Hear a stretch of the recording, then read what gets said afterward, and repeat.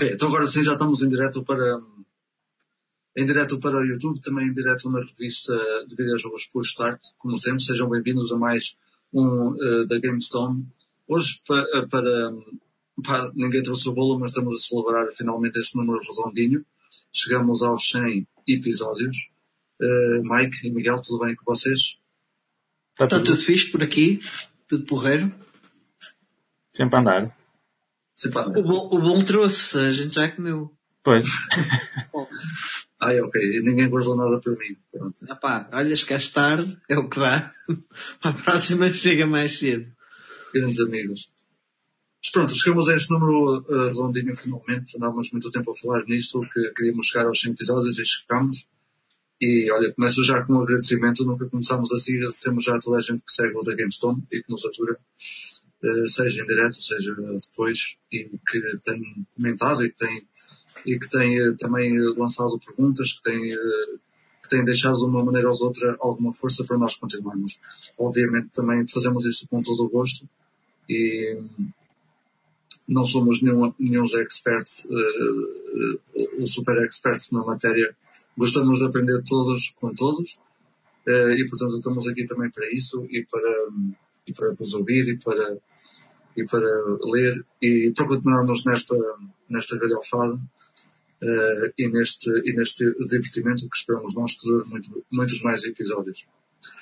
Começava também por deixar, já falei no fim do último episódio disso, mas até estava aqui o Mike a dizer-me off para voltarmos a falar disso. Temos agora os episódios do Games Tome em formato podcast, no formato oficialmente podcast áudio, com possibilidade de download através de uma aplicação que está disponível para Android e iOS, o Castbox. É isso, não é? É isso. Castbox. E que também tem um site, caso não queiram fazer uma outra aplicação, ou se quiserem ver pelo PC, também podem ir ao Castbox e ao site do Castbox e fazer o download dos nossos episódios para ouvir ou para ir ouvindo conforme quiserem. Nós agora vamos começar a deixar lá todos os episódios, já estão lá alguns também anteriores a este. Portanto, vamos então arrancar com este episódio 100, um episódio um bocadinho tema livre, tanto para nós como para vocês, e não sabemos bem onde é que isto vai dar, mas pronto, vamos lá. De qualquer maneira, vamos começar com algumas coisinhas interessantes no Back in the Day. Portanto, vamos buscar aqui umas notícias ao tempo passado e começava pelo dia... aliás, eu só tenho aqui coisas do dia 11 de abril mesmo. Estamos no dia 12 hoje, mas não parece que tenha havido assim nada do outro mundo nos outros dias. E, portanto, viajamos primeiro até 1983. E aqui é uma data interessante, no dia 11, ou no início do mês de abril. A Nintendo começava em conversações com a Atari. E o que se tinha passado é que a Nintendo tinha lançado no mercado japonês o Famicom. E ainda hoje em dia é assim, a Nintendo olha para os seus produtos de uma maneira muito distinta. E naquela altura a Nintendo olhou para a Famicom como um brinquedo, digamos assim, e não como uma consola de videojogos que pudesse atingir aquilo que acabou por atingir mais tarde com outro nome, com a NES. E a Nintendo não queria de maneira nenhuma lançar a consola fora do Japão, porque até pensava que aquilo não ia ter sucesso nenhum, e até tinha havido aquele crash e etc. E então houve aqui um início de conversação com a Atari para ser a Atari a ficar com os direitos sobre a Famicom e poder distribuí-la para todo o mundo. Coisa que não aconteceu e que provavelmente terá sido um dos maiores erros, digamos assim, por parte da Atari e do Bushnell, que na altura pensou que era o presidente da Atari nessa altura. E de outra pessoa que eu agora não me lembro o nome. Não sei se era Trimmel ou eu sei que é assim qualquer coisa. Portanto, o que se passou aqui também não foi só culpa da Atari. Entre estas conversações duraram até à SES deste ano, em junho ou julho. E o que se passou na SES é que apareceu a ColecoVision, a Coleco, com uma versão para a consola, um microcomputador que eles tinham, uma versão do Donkey Kong, sem que a Nintendo sequer soubesse. E, portanto, isto fez com que a Atari quisesse processar a Coleco, a Nintendo quisesse processar a Atari, e a Coleco quisesse processar a Nintendo. Houve ali uma triangulação de processos a querer pôr processos uns em cima dos outros. Foi uma confusão tremenda, o que acabou por fazer com que a Atari não ficasse com direitos nenhuns e que nem a Nintendo desse os direitos depois desta mega confusão. A Famicom tinha sido lançada com o Donkey Kong e com o Popeye e com o Donkey Kong Jr. Portanto, eram conversões perfeitas, digamos assim, conversões boas das máquinas arcade, que era o que se pretendia numa primeira instância. E, portanto, ao aparecer um computador mais forte, com versões mais... ou versões que nem sequer a Nintendo sabia, obviamente que criou ali uma faísca que acabou por fazer com que acontecessem várias coisas e com que esta coisa que estava ali a criar não fosse em frente. E, portanto, a Atari acabou por perder aqui involuntariamente uma grande oportunidade de não ter morrido, digamos assim, porque a Atari acabou por se afundar a partir daqui afundar completamente. A Atari acabou por desaparecer. Mas esta é uma daquelas histórias que nem toda a gente sabe e, sinceramente, eu não a sabia, ou não sabia desta maneira tão direta. Curiosamente, e se quiserem ler isto muito mais aprofundadamente, eu procurei esta notícia para ler mais alguma coisa sobre ela, e o que vos vai aparecer é um artigo que daqueles sites que guardam artigos, pronto. Portanto, é uma página arquivo, exatamente. É um artigo de arquivo muito antigo que deve ter surgido na internet. E curiosamente tenho aqui outra notícia também que tem ainda arquivo e que pode ser também visitada e lida. Vocês por acaso já sabiam disto? Não assim tão detalhado, não tinha conhecimento disso. Tenho ideia de ter já lido alguns. Talvez penso que tenha sido no livro que o nosso chefe até me lançou, que mencionou algo sobre isso. Portanto, essa história não me é totalmente estranha. Não sabia que envolvia depois também a Coleco. Tinha a ideia que sim, que a Nintendo tentou procurar uma distribuidora local nos Estados Unidos, um local, ou seja, dentro mesmo do país, não é, nacional, e que depois mais tarde acabou por fundar mesmo a Nintendo of America, porque houve algumas dificuldades por parte da Nintendo em conseguir um parceiro que distribuísse o seu produto, neste caso a Famicom. Mais do que isso não sabia assim tão pormenorizadamente, mas acho que isso também tenho ideia que nessa altura era muito fácil, havia processos por tudo e por nada, porque não havia respeito, não havia controle, não havia como é que se diz, não é, legalização, não havia ordem nenhuma dentro do mundo dos videojogos e era uma coisa que dava dinheiro, então todos queriam um bocadinho da fatia do bolo e comiam-se uns aos outros, os peixes maiores aos mais pequeninos, os pequeninos iam comendo, outros maiores iam crescendo e depois iam comendo os outros cantos. Era assim uma grande rebaldaria nessa altura. Daí também ter-se dado o crash, porque não houve grande ordem. Exatamente. E temos o Tetris como um grande exemplo disso. Que teve por aí uns 20 distribuidores e publicadores, seguramente. Por acaso, mais tarde, depois das últimas da Push, vou também mencionar um desses casos, de um artigo do nosso Pedro Pimenta, que por acaso também achei muito interessante devido a isso. E mais pessoal, tivemos cá, nós em Portugal, durante os anos 80, era extremamente comum a pirataria, quer dizer, todas as papelarias e afins, e em lojas de eletrodomésticos tinham o seu copiador para vender os jogos piratas. Sim, sim. Mas isso já leva a outras discussões. Mas eu, por acaso, eu não me canso de contar esta história pessoal, porque é super interessante. Se calhar foi em 2010, 2011, numa lojinha que sempre teve aqui na minha terra, ao lado da minha mãe, ou do trabalho onde ela trabalha.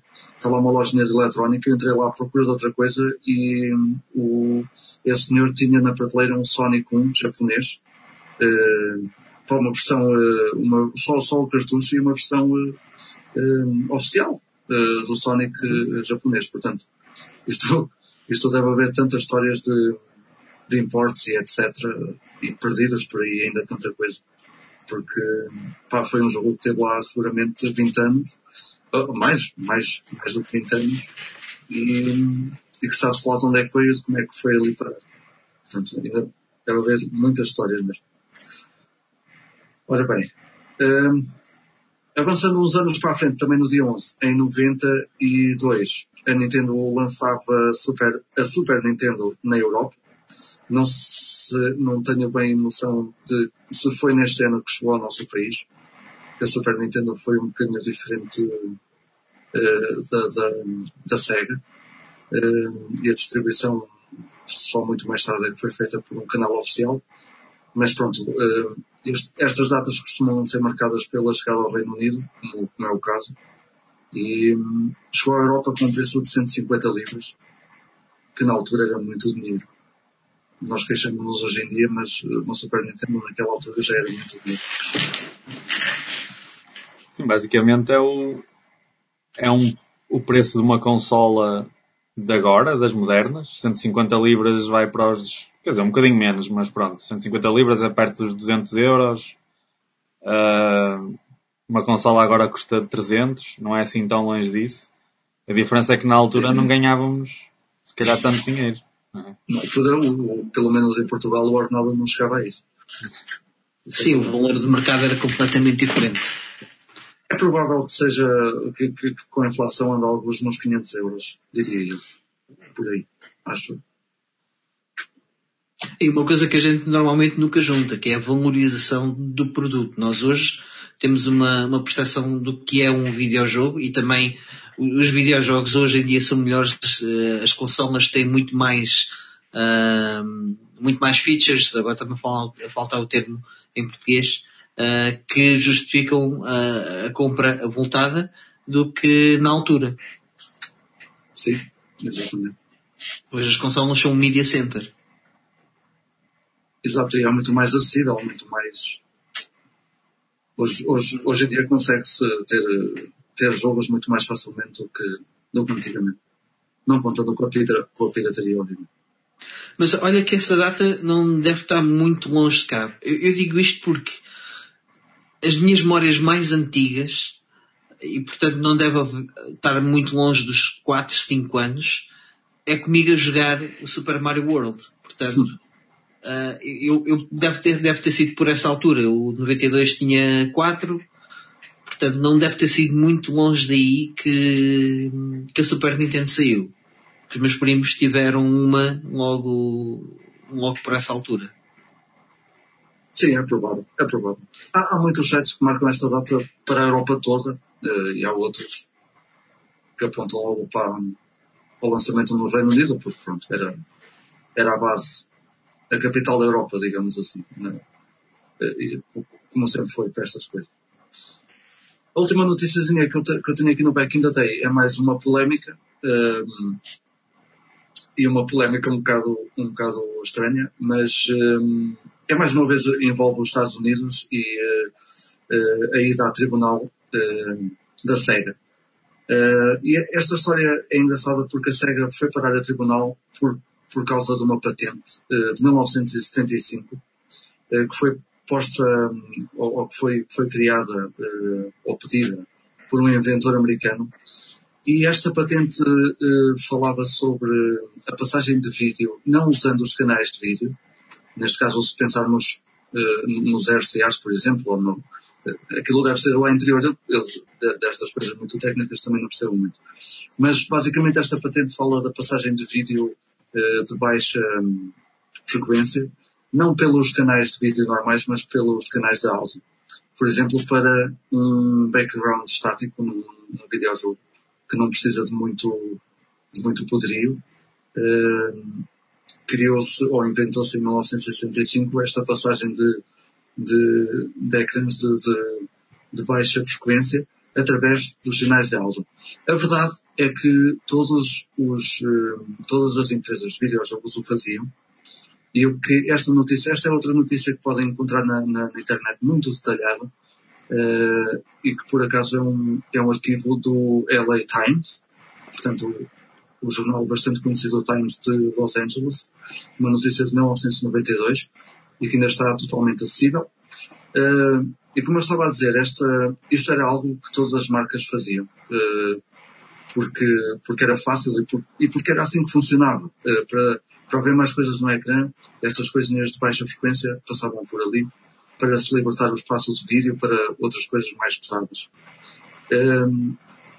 O inventor, ao fim e ao cabo, e está lá detalhado nessa notícia, o inventor já tinha posto a Nintendo em tribunal, e não chegaram a avançar com o processo porque chegou-se a um acordo qualquer que deixou este inventor rico.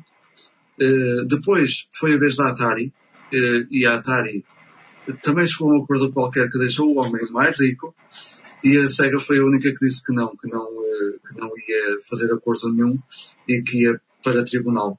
Isto fez com que a Sega tivesse que pagar 33 milhões de dólares.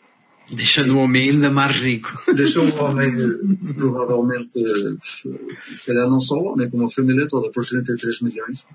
Se a notícia estiver correta, se foi mesmo isto que aconteceu, 33 milhões de dólares em 1992 é muito dinheiro mesmo. É muito dinheiro. E dava para comprar muitas Super Nintendos. Muitas mesmo. O juiz, depois não sei bem, eu também não aprofundei se isto acabou por ir para a frente ou não, ou se aconteceu mesmo, mas o que esta notícia diz é que o juiz acha mesmo, ou achou mesmo nessa altura, que a Nintendo tinha agido de forma intencional e tipo um crime, o que é um bocado ridículo. Nintendo não, a Sega, neste caso. A Sega, sim, desculpa. A Sega tinha agido de forma intencional, o que é um bocado estúpido porque todas as marcas o faziam e quem produzia videojogos todos o faziam. Mas isto vem um bocado do que o Mike estava a dizer. Era uma altura em que o mercado, até nas patentes, estava muito mal regularizado e muitos inventores acabavam por aproveitar-se. E há muitos casos destes. Já não é a primeira vez que eu falo deles no Back in the Day. Porque muita gente se aproveita das patentes que tem e que muitas delas já têm muitos anos para enriquecer, basicamente, que foi o que aconteceu neste caso também. Eu acho que acaba por ser normal, tendo em conta que a indústria dos videojogos era uma indústria muito nova. Eu acho que consigo comparar este tipo de situações, se calhar, nos dias de hoje com as redes sociais e o YouTube e a forma como o YouTube depois também faz dinheiro e regulariza esse dinheiro e como as pessoas depois acabam por fazer empregos ou não disso e acaba por estar tudo assim um bocado no vazio.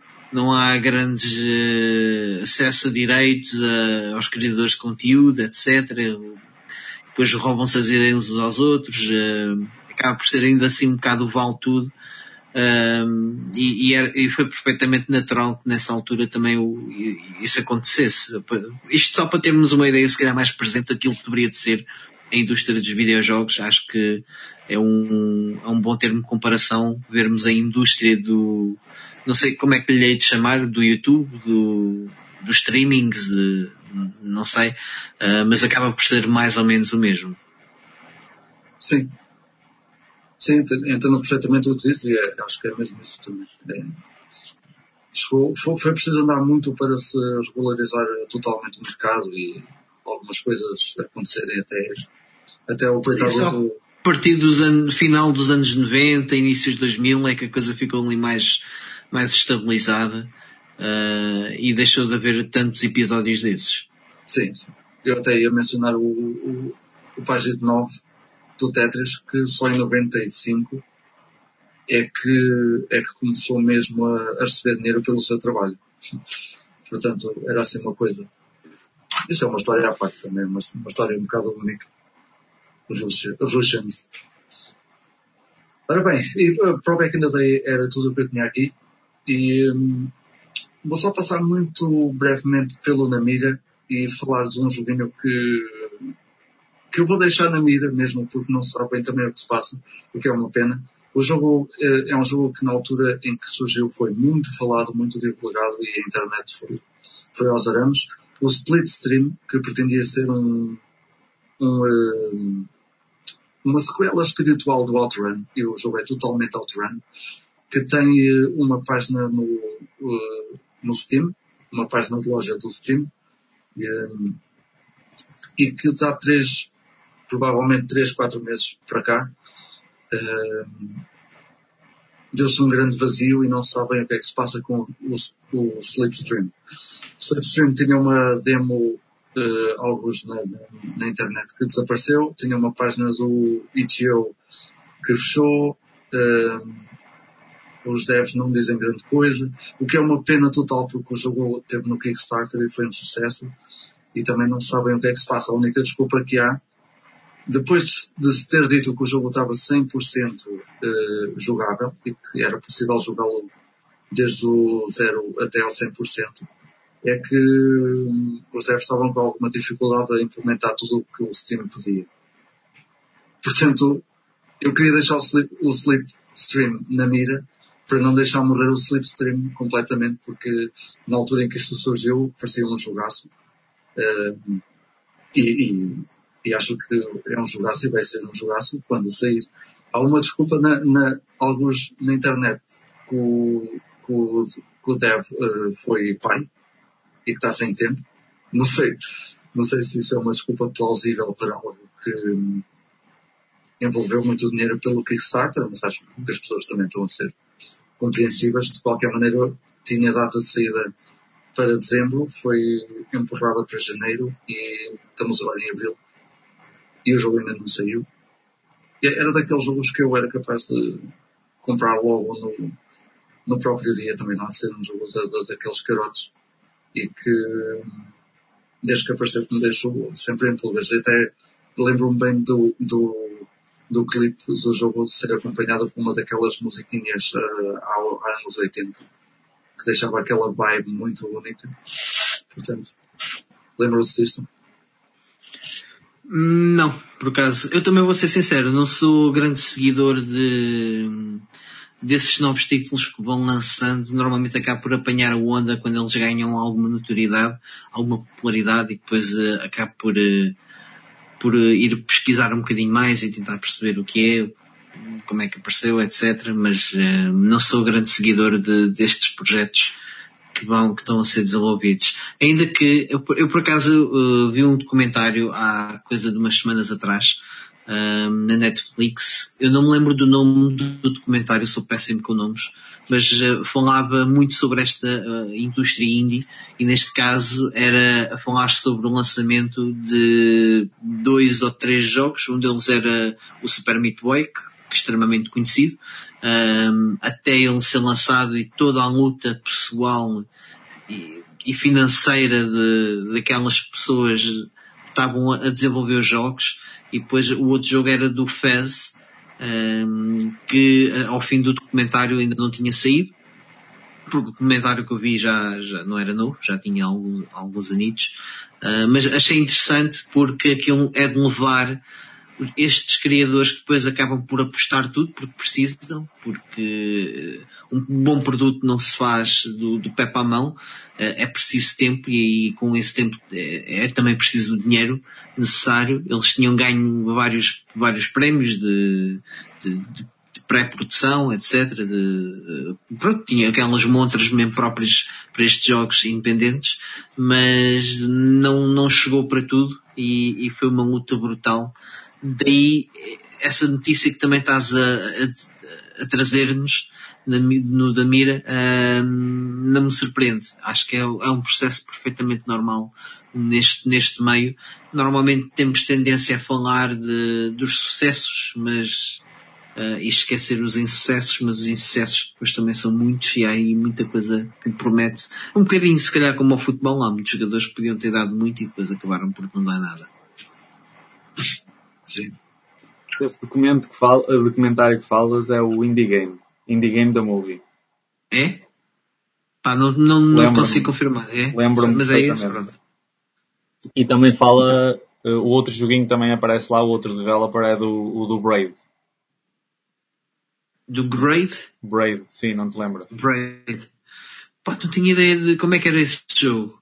Eu tenho ideia que havia um terceiro título. É aquele bonequinho tipo platformer, mas que podes andar para trás no tempo. Exatamente, sim. Também o developer também fala lá um bocado das dificuldades que ele teve e não sei o quê.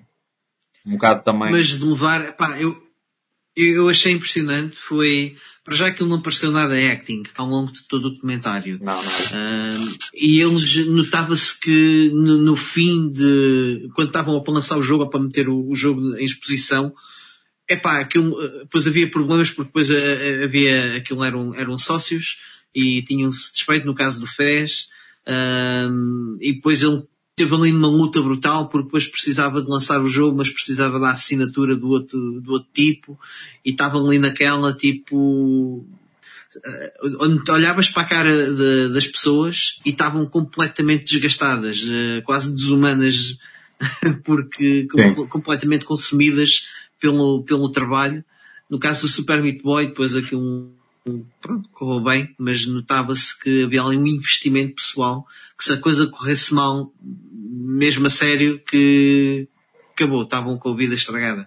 Pelo menos era a sensação que me dava, e como digo, não pareceu-me assim nada acting, e fiquei assim um bocado impressionado. Realmente há muito sacrifício que uma pessoa não faz a mínima ideia do que se passa por trás. E pronto, como consumidores também é verdade, não temos que saber. Nós queremos um produto em condições nas nossas mãos, se o pagamos por eles. Claro. Mas acho que tem sido um bocado assim desde... Esse documentário é interessante porque apanha esses 3 grandes nomes dos indie games, que acabam por ser não os primeiros, nem nada que se pareça, mas acho que foram os primeiros grandes sucessos deste boom dos indie games. E apesar... Diz? Desculpa, Miguel. E apenas dizer que sempre se falou do FES como a catapulta. Sim. Há aí um grupinho, principalmente desses que aparece no filme, do FES, do Super Meat Boy, do Braid, juntamente com o Limbo e mais 2 ou 3 assim, dessa geração, que foram assim os grandes impulsionadores da cena indie. Mas apesar das coisas estarem agora muito mais desenvolvidas nesse sentido, há imensos jogos indie a saltar cá para fora, no Steam, em qualquer outra plataforma, ao ponto de a Switch fazer uma grande bandeira atualmente com os jogos indie. Está aí uma enorme fornada deles pronta a sair daqui nos próximos tempos, e não só a Switch, a PlayStation e a Xbox fazem o mesmo com as plataformas virtuais. Mas isto para dizer que, apesar das coisas terem evoluído muito nesse sentido, de haver muito mais liberalização nesse aspecto, há muitos problemas que continuam, porque, pegando aqui no caso do Slipstream, que o Vitor falou, continuam a ser, a maior parte deles, projetos de paixão, muitas vezes só uma pessoa que está a trabalhar neles, e claro que se essa pessoa tem qualquer coisa na vida que interfere, ou uma coisa desse género, o jogo automaticamente sofre com isso, direta ou indiretamente. Portanto, é completamente compreensível. Por exemplo, eu que não sou muito de apoiar, porque não tenho possibilidades para isso, simplesmente, porque senão apoiava mais projetos desse género, mas, por exemplo, a última coisa que eu apoiei foi o jogo da Watermelon, o Paprium, a Watermelon que lançou o Peer Solar para a Mega Drive. E ainda recentemente recebi um mail a avisar de que não era preciso avisar porque já sabia, mas o lançamento do jogo era previsto para novembro ou dezembro do ano passado e estamos em abril, ainda não se sabia notícias de nada. É assim um bocado já a panagem desse pessoal da Watermelon. Eles acabam por entregar as coisas têm muito boa qualidade e tudo, mas prazos não é com eles. Mas pronto, não consigo ficar muito chateado precisamente por causa disso, porque eles acabam por entregar coisas com qualidade e também porque, apesar daquilo ter um ar muito profissional e de parecer um estúdio assim todo desenvolvido, aquilo eu não sei se é mais que uma pessoa, porque eu ouço sempre a mesma pessoa a falar, que é o que trata de praticamente tudo lá dentro. Ele deve ter sócios, deve ter pessoas que trabalham com ele em determinadas fases do projeto, mas acho que acaba por ser sempre aquele gajo a trabalhar quase em todos os aspectos do lançamento dos jogos que ele se mete a fazer, apesar dos jogos terem obviamente uma equipa grande de artistas por trás daquilo e programadores, obviamente.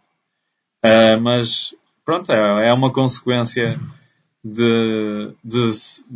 uma consequência má destes projetos que saem só de uma pessoa ou de duas pessoas ou de pessoas que não trabalham a 100% naquilo, porque obviamente têm que sobreviver e aquilo não lhes paga as contas de casa.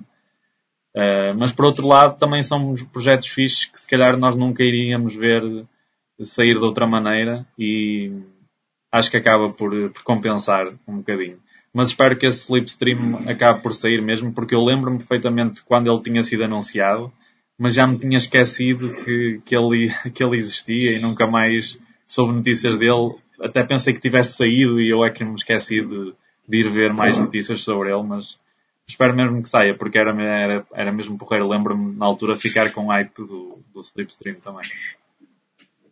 Sim, está ali pelo menos os videozinhos já estão mais em estado finalizado no Steam, mostram ali um trabalho bastante fixe e que nos vai sem dúvida lembrar de jogos como Outrun e outros tal, dessa era dos anos 90, portanto acho que está ali um bom trabalho e que devia ser apreciado, visto e apreciado, percebido e bem pago, como se costuma dizer. Ora, passar a bola agora ali ao Mike para nos dar as últimas da Push Start. Ok, as últimas da Push. Estava aqui em pulgas quando estavas a falar no Back in the Day, porque tem tudo a ver com as notícias que falaste no Back in the Day. O artigo que temos hoje, que vos trago hoje da Push Start, do nosso colega Pedro Pimenta, é um gambuzino, uma das nossas rubricas, que fala do Hyperboy. Algum de vocês já ouviu falar do Hyperboy? Nunca. Pronto. O Hyperboy era nada mais, nada menos que uma daquelas clones da Nintendo, fabricadas no Taiwan, que teve a particularidade de crescer um bocadinho mais do que o que devia e conseguiu até alguns acordos de distribuição além fronteiras, incluído nós em Portugal. A história que o Pedro depois nos conta, não vou entrar em demasiado detalhe, também convido-vos a ler a toda a gente que nos está a ouvir. Ele arranjou isto numa papelaria, lá está, Vítor, estavas a falar há bocadinho nas lojas de eletrodomésticos. Isto foi um produto que foi importado que estava numa papelaria, portanto eles tiveram durante vários anos à venda, em caixa, portanto apresentado mesmo como uma consola nova, e depois a Nintendo acabou por ter mãos nisto, porque eles fizeram um sucesso considerável a atingir as milhões de vendas para os lados asiáticos, não é? E depois aquilo acabou porque a Nintendo tinha a patente da maior parte dos jogos que eles produziam, que eram clones, e aquilo era uma clone descarada da Nintendo. A própria empresa tinha Nintendo no seu próprio nome, portanto vejam o descaramento e a falta de regularização que tu há bocado falavas, Vítor, que permitia tudo isto. E aqui já estávamos a falar de início dos anos 90, portanto uma fase já mais em que já tinha a indústria, já tinha algum calo, mas mesmo assim ainda deixava escapar estas pérolas aqui. E pronto, basicamente é isso, os artigos que temos para esta semana, trazido aqui pelo nosso colega Pedro Pimenta, pelo qual agradeço, gostei muito de ler este artigo, e como sempre convido-vos a todos a darem uma vista de olhos à Por Start. É bastante confortável e cada vez mais me convenço disso. Ler ao fim do dia, ou quando acordamos de manhã ainda temos que aquela moleza de levantar e ir para a nossa rotina, pegar o nosso telemóvel em vez de perdermos tempo a navegar na maionese no Facebook, que não vemos lá nada de jeito, dar uma vista de olhos ao site da Por Start e ver o que é que foi lançado por lá. É isso mesmo, acompanhem a revista Por Start, vão sendo sempre lançadas coisas bastante interessantes e neste período de transição ainda mais vão aparecer. E nós fazemos parte da revista Por Start, por isso o próprio podcast e tudo isto acaba por ser patrocinado pela Por Start. Eles pagam-nos bem para estarmos aqui. Vencedor, estamos aqui. Eu neste momento posso ir já comprar uma Super Nintendo outra vez. Ao preço dos anos 90. Ora bem, então vamos passar, antes de passarmos, apenas dar aqui as boas noites ao Jorge Teixeira e ao Miguel Domingos, que nos estão a ver pela revista Por Start. Há mais gente a ver, mas porque o Vidas nos diz que estão mais gente a ver, mas eles já comentaram. O Jorge, tanto o Jorge como o Miguel Domingos já nos deixaram perguntas. O Jorge Teixeira deixa-nos uma pergunta ao nível daquelas: o que é a vida? Portanto, nós depois daqui a pouco já respondemos. A gente já responde. Obrigado. Já agora, a quem tiver, desculpa interromper-te, Vidar, a quem tiver-nos a ver, não tenham vergonha da gente, que a gente não vos come. Participem, que a gente mete conversa convosco também. É para isto que serve esse podcast, não é? Só para estar aqui 3 macacos a falar de sabe-se lá o quê. Completamente. Então vamos passar, entretanto, ao nosso Play Now. Eu, se não se importassem, até começava já para despachar isto. Como não é normal, eu passo sempre a alguém, desta vez começo eu. Esta semana também, para variar, peguei em jogos do início ao fim, que é uma coisa única em mim. Isto deve-se um bocado também a eu montar outra vez o RetroPie. E mais uma vez no quarto, portanto, tem que ser aquelas horas, as minhas horas de jogo vão continuar sempre a ser as mesmas. E vai ter que ser tudo altas horas da noite. Em primeiro lugar, voltei a acabar o Aladdin, a versão da Mega Drive, que já não acabava desde os anos 90. Seguramente foi um dos joguinhos que eu tive a sorte de ter mais ou menos na altura dele. Se calhar 1 ou 2 anos depois, não faz mal, aquilo era mágico na mesma, intensamente. E voltei a acabá-lo agora. Há muitas coisas que eu já me lembrava, eu já tinha voltado a pegar no jogo, mas não a acabá-lo. E penso que nem tinha chegado tão longe como ao Palácio, aqueles níveis, aqueles últimos níveis. E voltar a acabar o jogo foi obviamente fixe, e mais uma vez sempre com aquela magia Disney que o jogo oferece. Não me lembrava muito bem de como era difícil o Jafar, bater o Jafar, mas o Aladdin é um jogo tem sequências difíceis. A cave há de ser sempre a caverna há de ser sempre lembrada como um nível, tanto na versão Mega Drive como na versão Master System que eu também tive, há de ser sempre aquele nível que nos faz arrancar cabelos, que acabamos por passar, pelo menos eu, com uma sorte do caraças, sempre, porque aquilo dá-nos as indicações se sabemos de ir para cima ou para baixo quando estamos naquela parte do tapete voador. Só que de vez em quando aparece lá um ponto de interrogação, vai para onde quiseres. E ali, então, se um gajo se engana, logo temos que voltar um bocado atrás. Felizmente ganham-se muitas vidas no Aladdin, se conseguirmos saber ou se soubermos onde está o vendedor, que vai aparecendo nos níveis, conseguimos comprar muitas vidas e não obter um game over.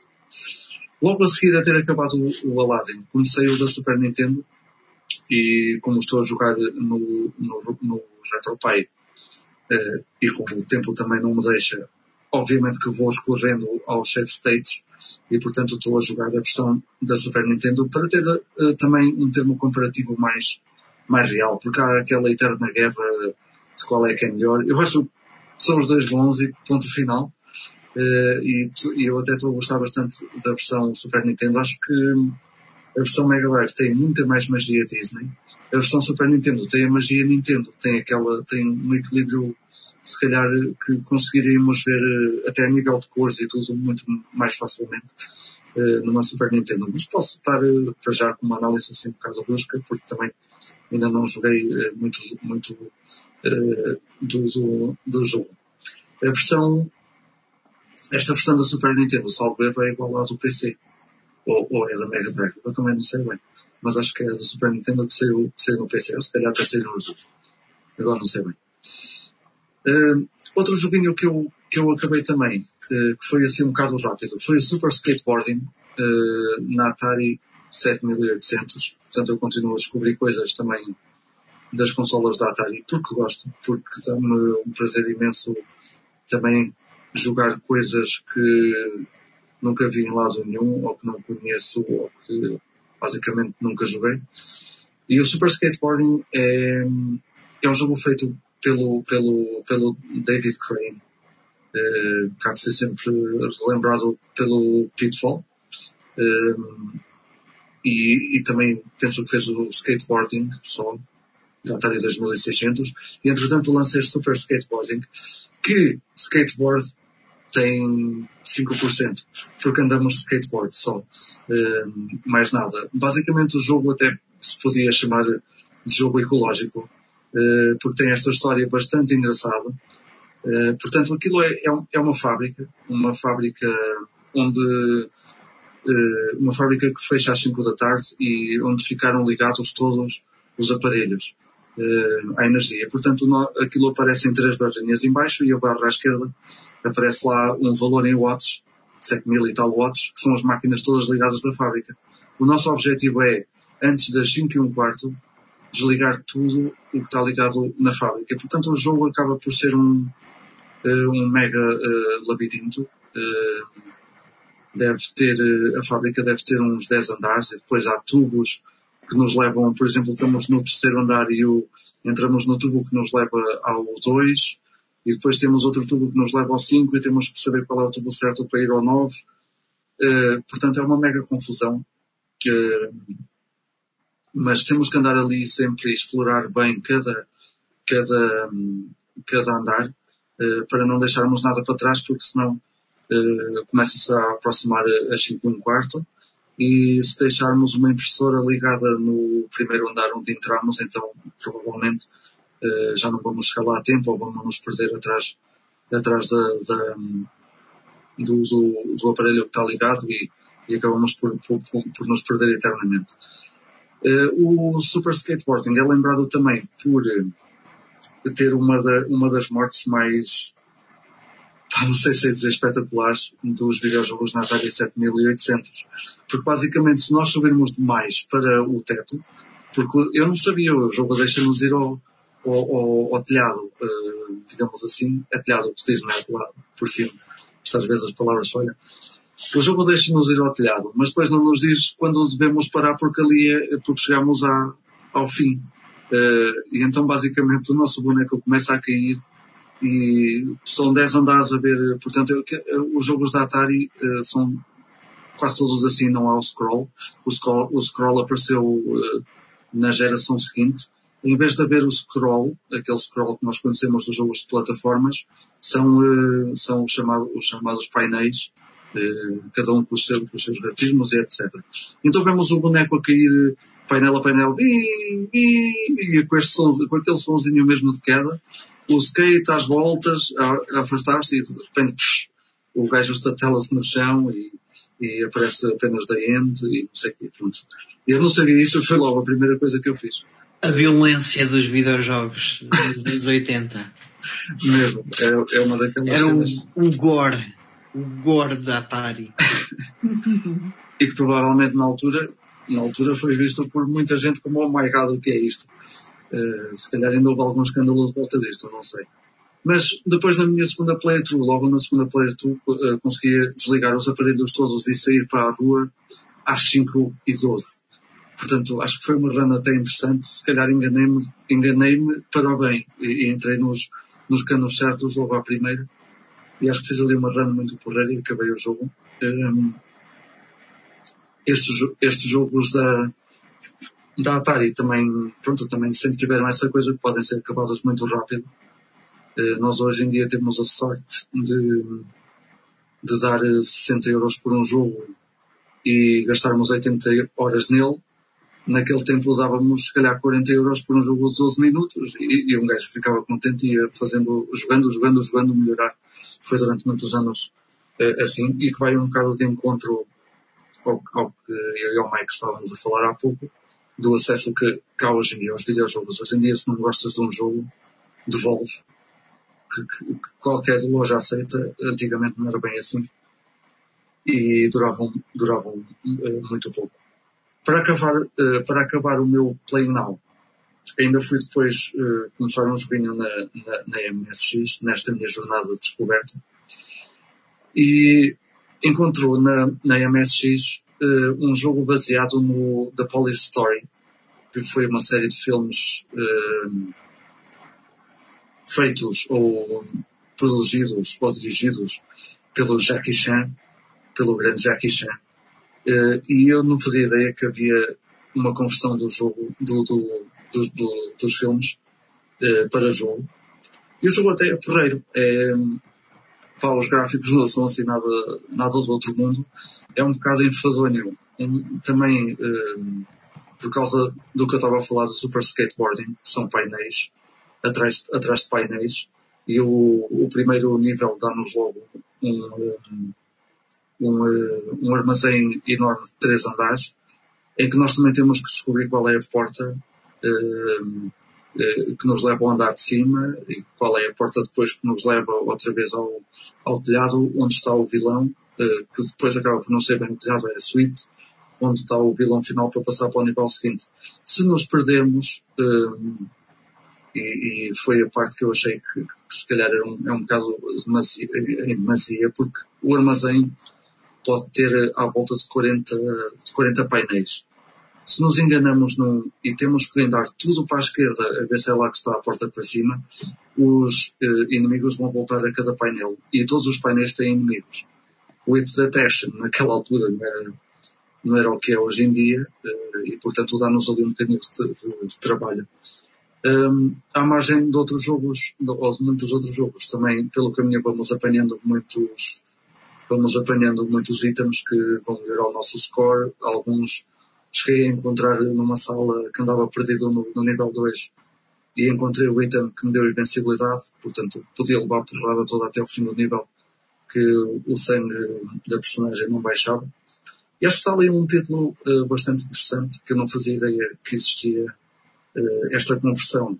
Nós que fizemos até um tema há pouco tempo sobre conversões, não fazia ideia que havia esta conversão do Police Story para uma consola, neste caso um microcomputador, o MSX, que eu não sei, ou melhor, tenho quase a certeza que não saiu para mais consola nenhuma, para mais nenhum microcomputador. E pronto, foi o meu Play Now desta semana. Foi bem preenchido. Sim, mandaste aí a jogar bastantes coisinhas. Coisas um bocado curtas, mas deu. E acabaste um jogo, hein? Acabei 2, o Super Skateboarding e o Falar. Pois, dois joguinhos. Que é uma cena única. On fire. Miguel, eu por mim passo já a palavra. Ok. Eu também vou ser mais curtinho do que é costume ainda. Antes disso, até queria falar de uma coisa. Não tem nada a ver com Playing Now, mas também não tem muito a ver com as outras secções. Eu vou aproveitar para inserir aqui, já que não vou falar assim tanto no meu Playing Now. Já é um bocadinho em cima da data, mas eu gostava de referenciar na mesma. Vai haver um evento muito fixe em Lisboa, na Universidade Europeia. É a segunda edição do Games for Good e é uma iniciativa muito porreira que é basicamente uma Game Jam em que, para quem não sabe, o Game Jam é um evento em que o pessoal que desenvolve videojogos junta-se num espaço e tem um determinado tempo limite, às vezes é um dia, outras vezes são 48 horas ou uma coisa assim, para desenvolverem um mini projeto nesse curto espaço de tempo e com recursos limitados ou até com um tema que é dado apenas só naquele dia. O que tem de diferente das outras Game Jams, a Games for Good, é que vai fazê-lo no âmbito de ajudar instituições de responsabilidade social. Ou seja, eles vão pegar em desafios reais que essas instituições têm e claro, dentro das suas capacidades de game developers, vão tentar colocar em prática aquilo que eles sabem fazer e tentar resolver esses problemas e essas situações que as organizações que se aliaram a eles lhes propuseram através de criar pequenos jogos ou técnicas do que se chama agora de gamification, não é? Alguns problemas podem ser resolvidos através de técnicas que se utilizam no desenvolvimento de videojogos. E acho que é uma iniciativa muito fixe. Está, como eu disse, um bocadinho em cima da hora porque começa amanhã e desenvolve-se durante o fim de semana. Portanto, amanhã dia 13 de Abril, 14 e 15. E pronto, não sei se alguém vai passar lá, se isto vai ter algum impacto, mas gostava de referir isso, porque acho que é uma coisa mesmo única e super importante. Normalmente só se vê os videojogos associados muitas vezes a polémicas e a coisas negativas e as pessoas esquecem-se um bocadinho que a brincar também se podem resolver alguns problemas bastante sérios e contribuir-se com alguma coisa de super positivo para a sociedade através de brincadeiras que são os videojogos. Pronto, posto isso, falar do meu Playing Now vai ser muito simples. Como vocês sabem, tenho andado para aí nos últimos 2 episódios, falei sempre do mesmo praticamente. O Ni no Kuni 2 tem sido o que me tem ocupado mais tempo. Mas fiquem descansados, já não vos vou chatear mais com isto porque consegui acabar o jogo entretanto. Perdi-me lá. Houve uma parte em que eu andei a fazer muita coisa, tipo side quests e coisas extras e explorar um bocadinho aquelas coisas novas, aqueles sistemas novos que apareceram neste jogo. Depois tive a outra fase que foi completamente o contrário, em que avancei bastante na história e depois quando dei por mim, eu não tenho vergonha nenhuma de admitir que nestes jogos assim mais complexos, mais compridos, utilizo sempre alguma ajuda, tipo mapas e essas coisas. Nós falámos sobre isso até no último episódio. Então estava a consultar um mapa, porque estavam a falhar qualquer coisa que eu já não sei nem que era, já nem me lembro até o que é que era, mas precisei de consultar um mapa e reparei que ao lado tinha tipo um walkthrough que eu não fui consultar, mas que tinha lá um nome com capítulos e eu reparei que estava a aproximar-se muito o capítulo final e eu disse, então se calhar vou parar aqui um bocadinho que eu não quero que isto acabe já e já estou a avançar demais na história. Então tive essa fase em que avancei imenso na história e deixei um bocado o resto de lado.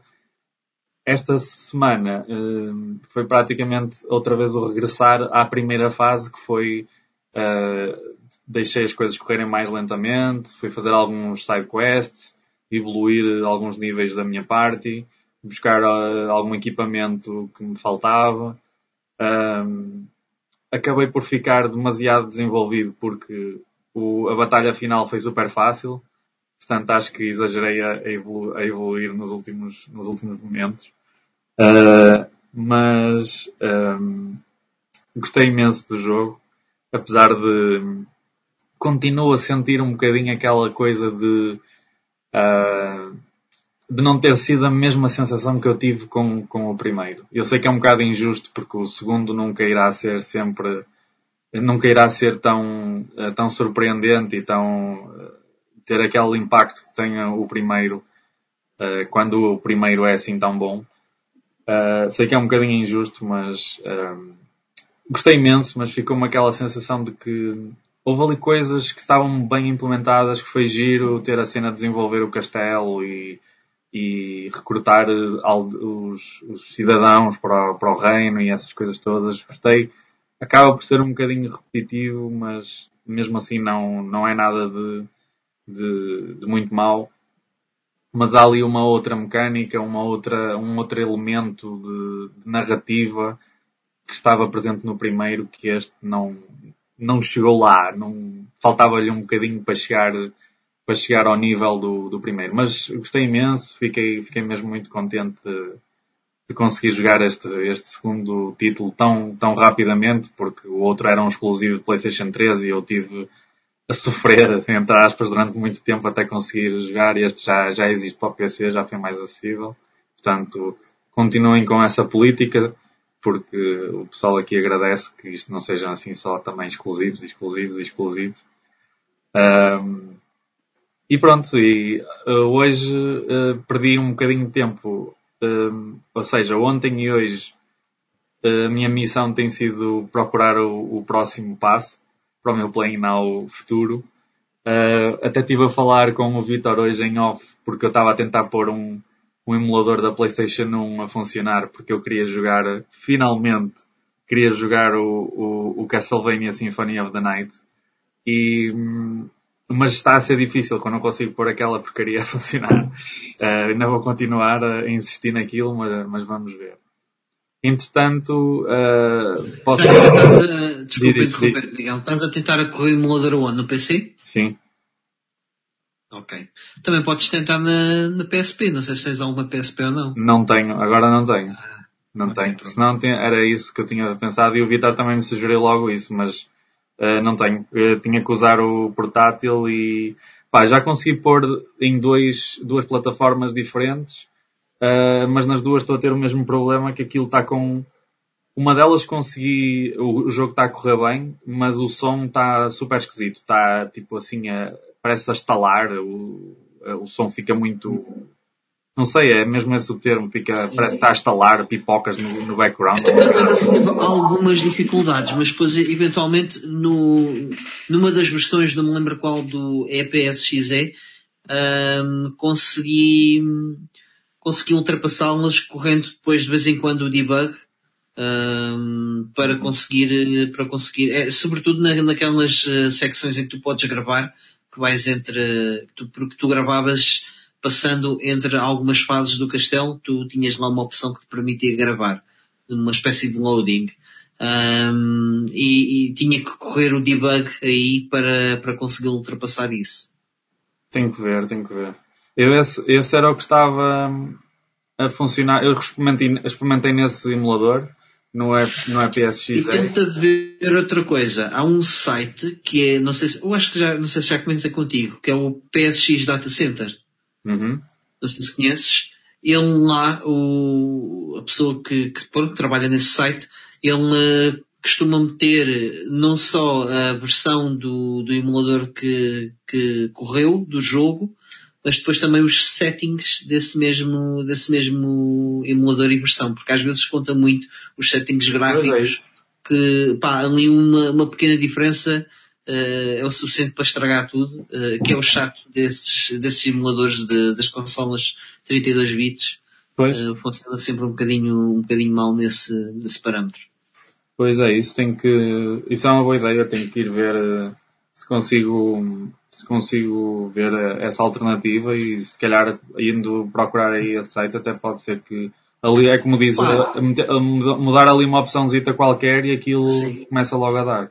A pior das hipóteses, arranjas como é aquela versão? É o Chronicles X, o Castlevania Chronicles X. Yeah. E depois desbloqueias o Symphony of the Night. Pois. Há bocadinho ia-te a perguntar também, quando acabaste o Ni no Kuni 2, a sensação foi de, boa, já acabou, foi o tempo perfeito, ou ainda faltou-te um saborzinho mais qualquer coisa? Foi um bocado a sensação, e agora o que é que eu vou fazer? Eu acho que foi tudo isso. Foi um misto de tudo isso.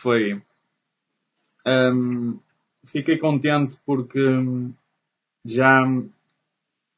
contente por acabar porque já estava numa altura em que acho que já chegava.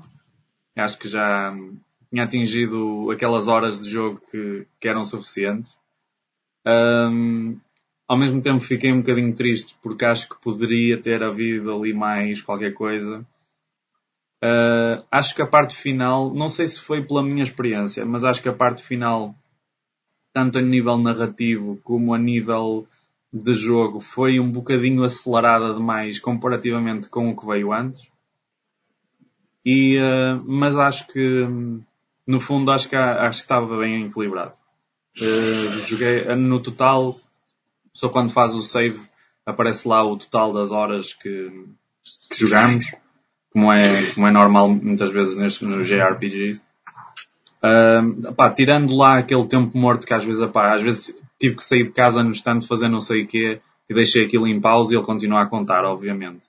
E muitas vezes estava tipo na net a falar com alguém ou a falar ao telefone, aquilo está a correr na mesma, passam-se muitos minutos que o jogo está a correr e a contar. Se eu for a tirar isso, acho que acabei por fazer umas 27 horas no jogo, 28, à volta disso. Portanto, é aquela média de 25, 30 horas que esse tipo de jogos normalmente costumam queimar. E eu fiz muita coisa de side quests. Aquilo ainda tem muita coisa de endgame que eu não fui fazer, obviamente, mas depois de acabar ainda há muita coisa de endgame que podemos ir fazer, tipo ir buscar mais aldeões, derrotar mais uns daqueles monstros especiais que há para lá. Há para aí uns 4, os últimos 5 ou uma coisa assim só podem ser feitos depois de acabarmos o jogo. Pronto, há conteúdo para quem quiser continuar, mas acho que não é demais, que acaba por ser demais. Só mesmo aquele pessoal que gosta de fazer tudo a 100%, mas acho que está na medida certa. Acho que criou esse equilíbrio de ok, está na hora de acabar e de oh não, acabou. Tive assim um bocadinho dos dois sentimentos. É curioso porque normalmente ou é um ou é o outro, não existe assim um meio termo. Pois. Pronto, e foi isso. Para além disso, ia acabar a dizer que dou um pequenino spoiler do que vem aí. Eu acho que se entretanto não conseguir pôr os emuladores a funcionar para jogar o Castlevania, que eu irei conseguir, e se não for agora vai ser mais tarde, que eu quero mesmo jogar o jogo finalmente, que é uma grande vergonha. Já que falámos em vergonhas na semana passada. Mas finalmente comecei também a jogar um jogo que já queria, que arranjei um jogo que já queria jogar, que é bastante mais recente, que é o último Assassin's Creed. Eu gosto sempre, por mais batido que seja, eu gosto sempre da série. E ainda por cima com o setting que o Origins tem, que eu adoro, que é no Egito, tenho mesmo que experimentar. Ainda não só consegui pô-lo a rodar bem, estive a mexer com as settings gráficas, eu não sei o quê, que é aquela desvantagem de se jogar em PCs, não é? Na consola um gajo mete o disco e está a andar de moto, já sabemos que vai dar perfeitamente. Aqui estive ainda a brincar um bocadinho com os settings, a entrar no jogo, mas voltar atrás para ajustar ali aquele setting mas acho que vai ser o próximo, por isso próximas semanas vão ouvir Assassin's Creed Origins, muito provavelmente. Ok. Antes de passar, diz. Pode dizer, porque se calhar tu vais fazer o que eu ia fazer. É só deixar aqui um olá o Pixelzinho da Canadá chateia-se, porque foi ao Facebook dizer que ninguém dizia olá no direto do YouTube. Passou para o direto do Facebook,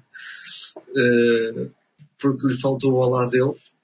É claro que ele está a brincar, mas obrigado por estás aí, Pedro Loureiro. Obrigado por estás aí a ver. E a conversa está animada também no YouTube, já reparei. Portanto, se calhar tu ias... Ia mesmo dizer isso, o Play Now do pessoal que partilhou, o Jorge Teixeira, que anda a jogar o Superplex. Por acaso não conheço, nunca ouvi falar. E o Superplex é brutal, meu. É? Eu lembro-me, eu joguei tantas horas isso no DOS, no MS-DOS. É um joguinho muito fixe de puzzles. Foi um dos jogos que me fez gostar de puzzle games. Tem que dar uma vista de olhos a isso, então.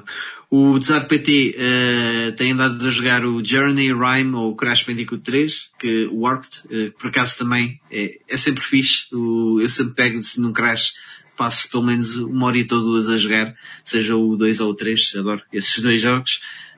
Depois o Operation Wolf, que o Jorge Teixeira diz também que deu uns toques. E o Indiana Jones, The Fate of Atlantis. O Indiana Jones and the Fate of the Atlantis. E o Sam Max também. Não sei se eles estão a falar de Play Now ou se estavam a conversar sobre isso.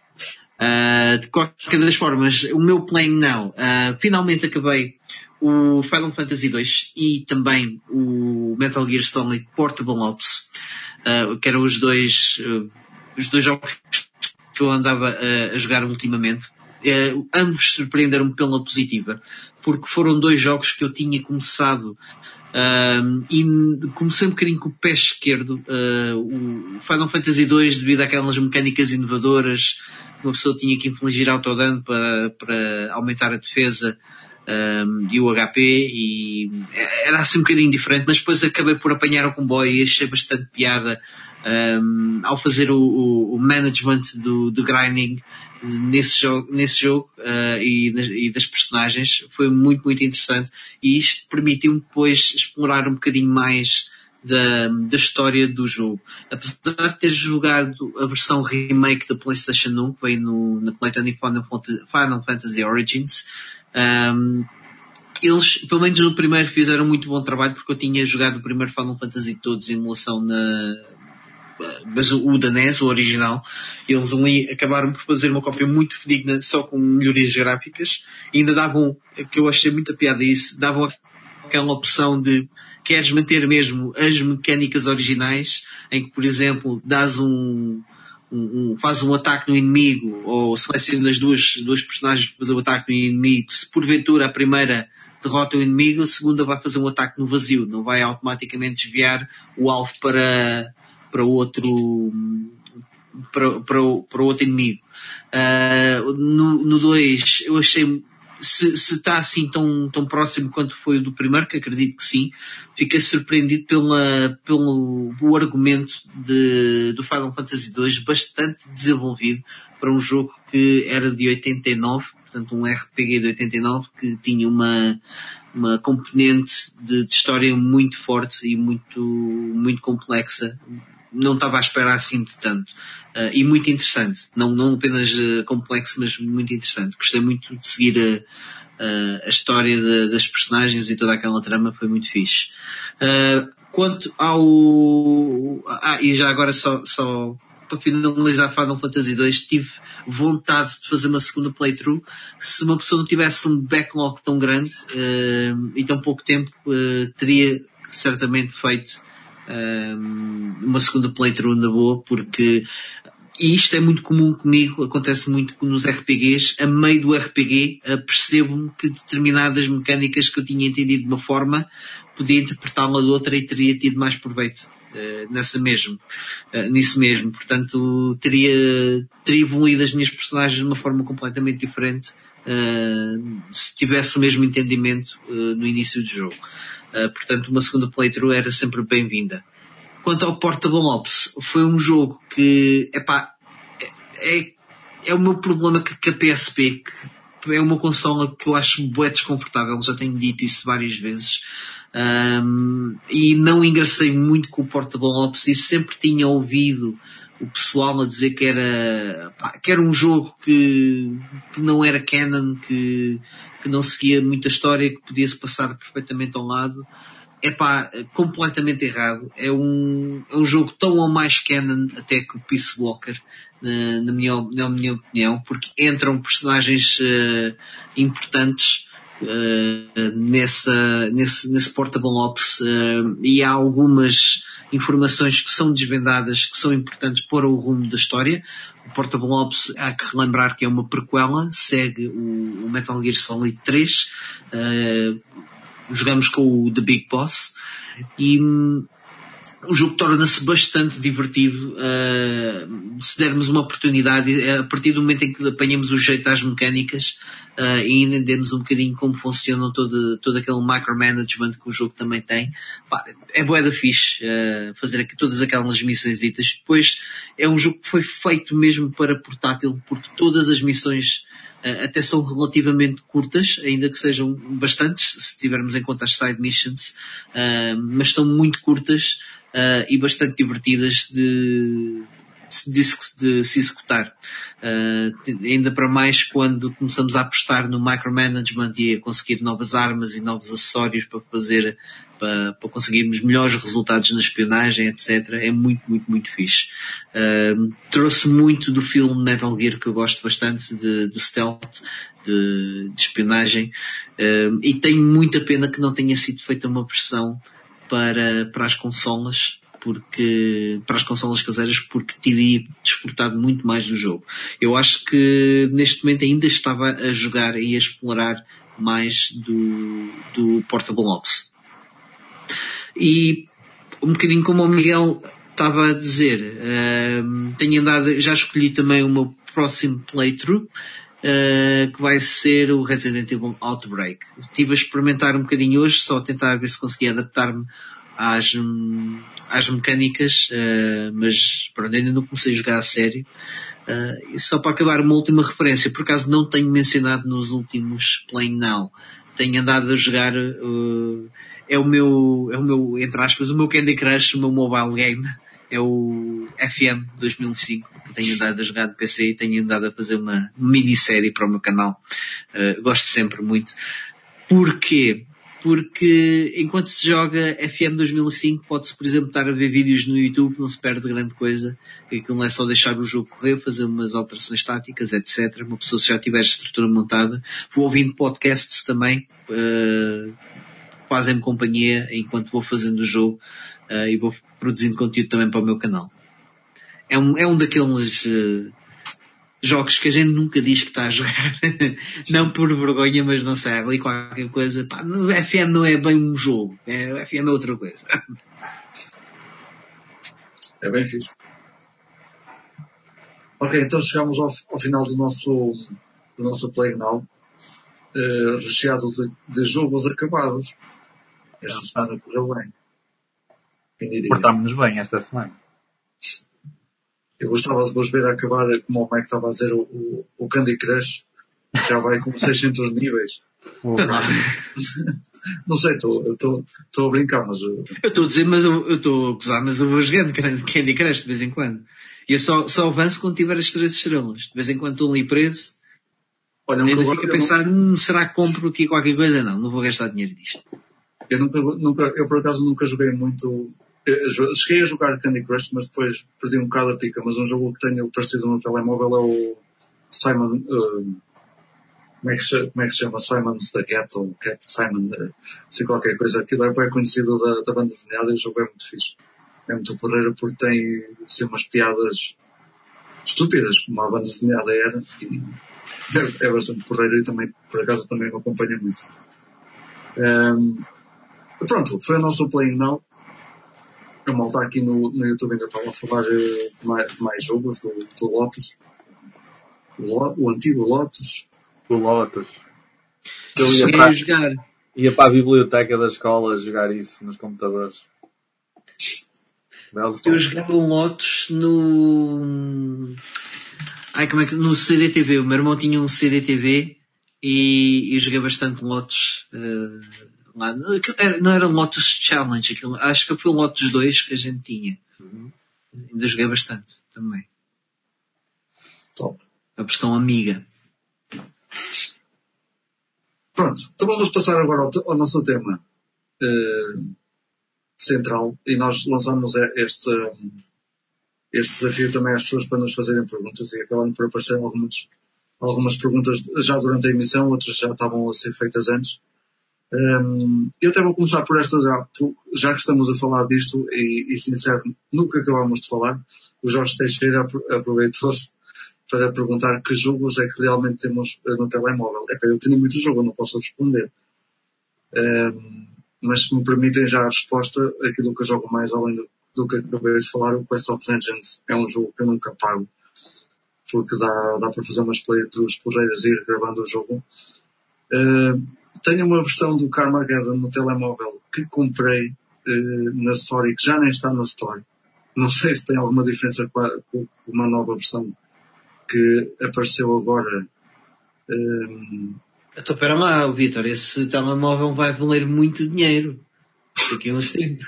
Pois é, olha, posso fazer como muita gente e vender. Vendo telemóvel com Carmageddon, jogo raro.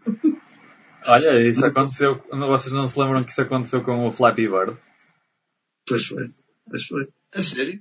Estava a acusar. Não, mas o Flappy Bird acabou por... Lembras-te desse jogo? Sim, lembro. Acabou por ser removido por causa de usar assets do Super Mario. Super Mario, sim. Pronto, então, quando o jogo desapareceu, o pessoal que tinha o original Flappy Bird instalado nos telemóveis já andava a vender iPhones no eBay com o Flappy Bird instalado por causa disso. E, tipo, valorizado como... Ridículo.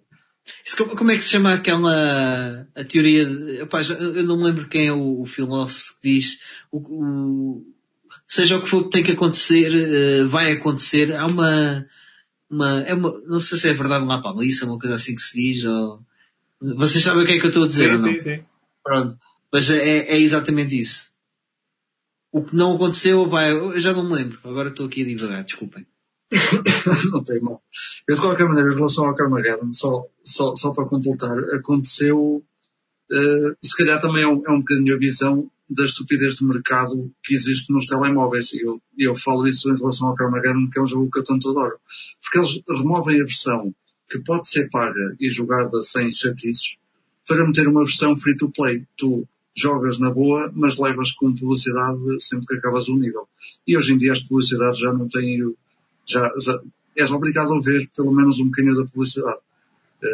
O que eu acho esses movimentos um bocado estúpidos.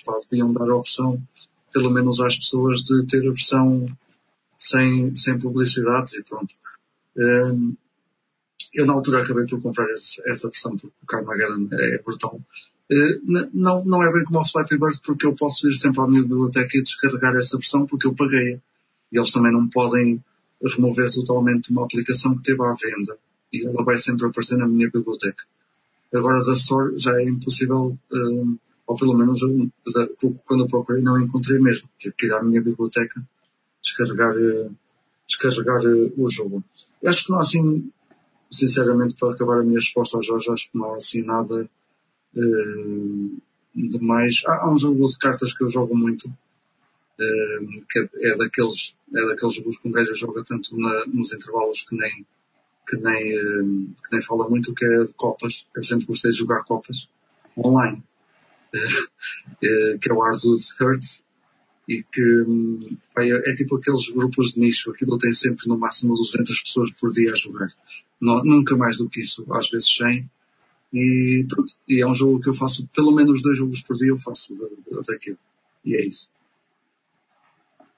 E o telemóvel, acho que o último jogo que eu instalei no meu telemóvel foi quando fui à Lisboa Games Week e estava lá o André Elias com o Hollyfoot e ofereceram umas keys ao pessoal que passava lá. Houve um dia em que, durante uma tarde, eles meteram a versão Pro de Borla e eu instalei e joguei um bocadito, mas eu não sou muito adepto de jogos mobile, sinceramente. E até porque não tenho assim muitas ocasiões para jogar, tipo, quando estou em alguma viagem ou quando estou à espera em algum sítio, estou sempre a fazer outra coisa qualquer, ou estou com o podcast ligado, ou levo qualquer coisa para ler, portanto nunca foi assim um hábito muito grande que eu tive de jogar no telemóvel, por acaso.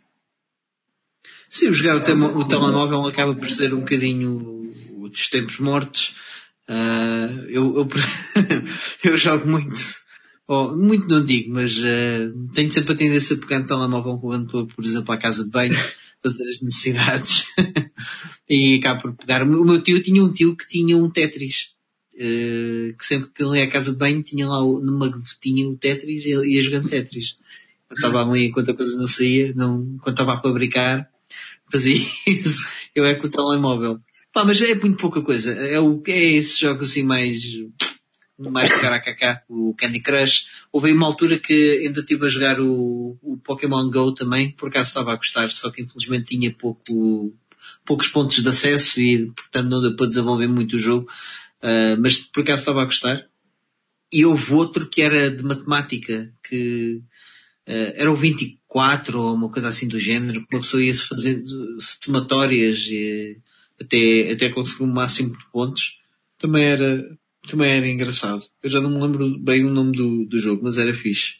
Mas, e eu vou de futebol que também curti, mas, são coisas assim, são gimmicks. Uma pessoa depois facilmente cansa-se ou farta-se e passa para outra. Não é bem não gosto de considerar bem o videojogo, é uma cena à parte.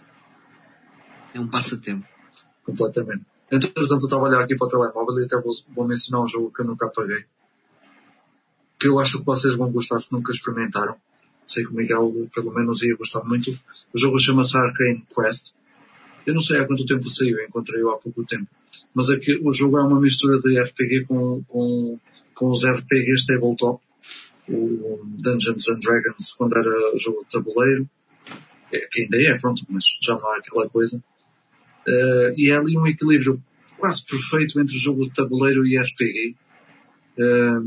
E aquilo tem muitos níveis, não sei o que. O jogo até é gratuito, por isso podem experimentar e ver se viciam nisso, porque é muito fixe, é muito porreiro. Eu nunca o apaguei já com aquela coisa. Eu não vou apagar isto porque um dia ainda vou jogar muito isto. Eu joguei bastante o jogo até. E é muito porreiro. Nice. Então, mais perguntas que o pessoal tem. Eu estava a tentar ver aqui. Sei que o Miguel Domingos deixou-nos aqui umas perguntas há um bocado que eu estava a tentar ver, mas isto é assim um bocado com o Facebook. Confundo aqui sempre um bocado. Se o pessoal não tiver perguntas, faço eu. Eu sento aqui o elemento mais recente da equipa Games Tome. Temos Qual aqui foi o vosso primeiro episódio? Desculpa, diz? Qual foi o vosso primeiro episódio? E como é que foi? O nosso primeiro Os episódio? bastidores. Do que é do Games Tome? Como é que foram os bastidores do primeiro episódio do Games Tome? Que eu me lembro, por acaso até estava a falar disso naquela conversa que eu tive com aquele nosso colega do blog Pum Pum, daquele podcast que eu falei na semana passada. Por acaso estava a falar de um bocadinho disso, que ele naturalmente perguntou sobre a criação do podcast. E eu lembro-me que foi numa altura em que estávamos, que começámos a conhecer melhor aquele pessoal do grupo do I Love Retro Gaming. E eu estava em conversa com o Ivan Cordeiro na altura. E estávamos a falar sobre o podcast da Retro League. Que na altura acho que foi o Ivan que me sugeriu ver. E comecei a acompanhar os episódios dele regularmente e estávamos a falar sobre qualquer coisa de um episódio qualquer ou do podcast que eles têm. E a conversa começou a descambar para aí e disse, não conheço assim nada do género que se faça cá em Portugal, não sei se existe ou não algum podcast, mas se existe está assim um bocado escondido e era fixe que houvesse uma coisa deste género.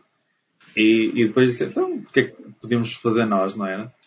Não somos assim nenhuns crânios disto, nenhuns craques, mas podia ser uma coisa assim super informal, nós a conversarmos sobre os temas atuais, o que é que andamos a jogar, basicamente o que fazemos ainda agora, não é?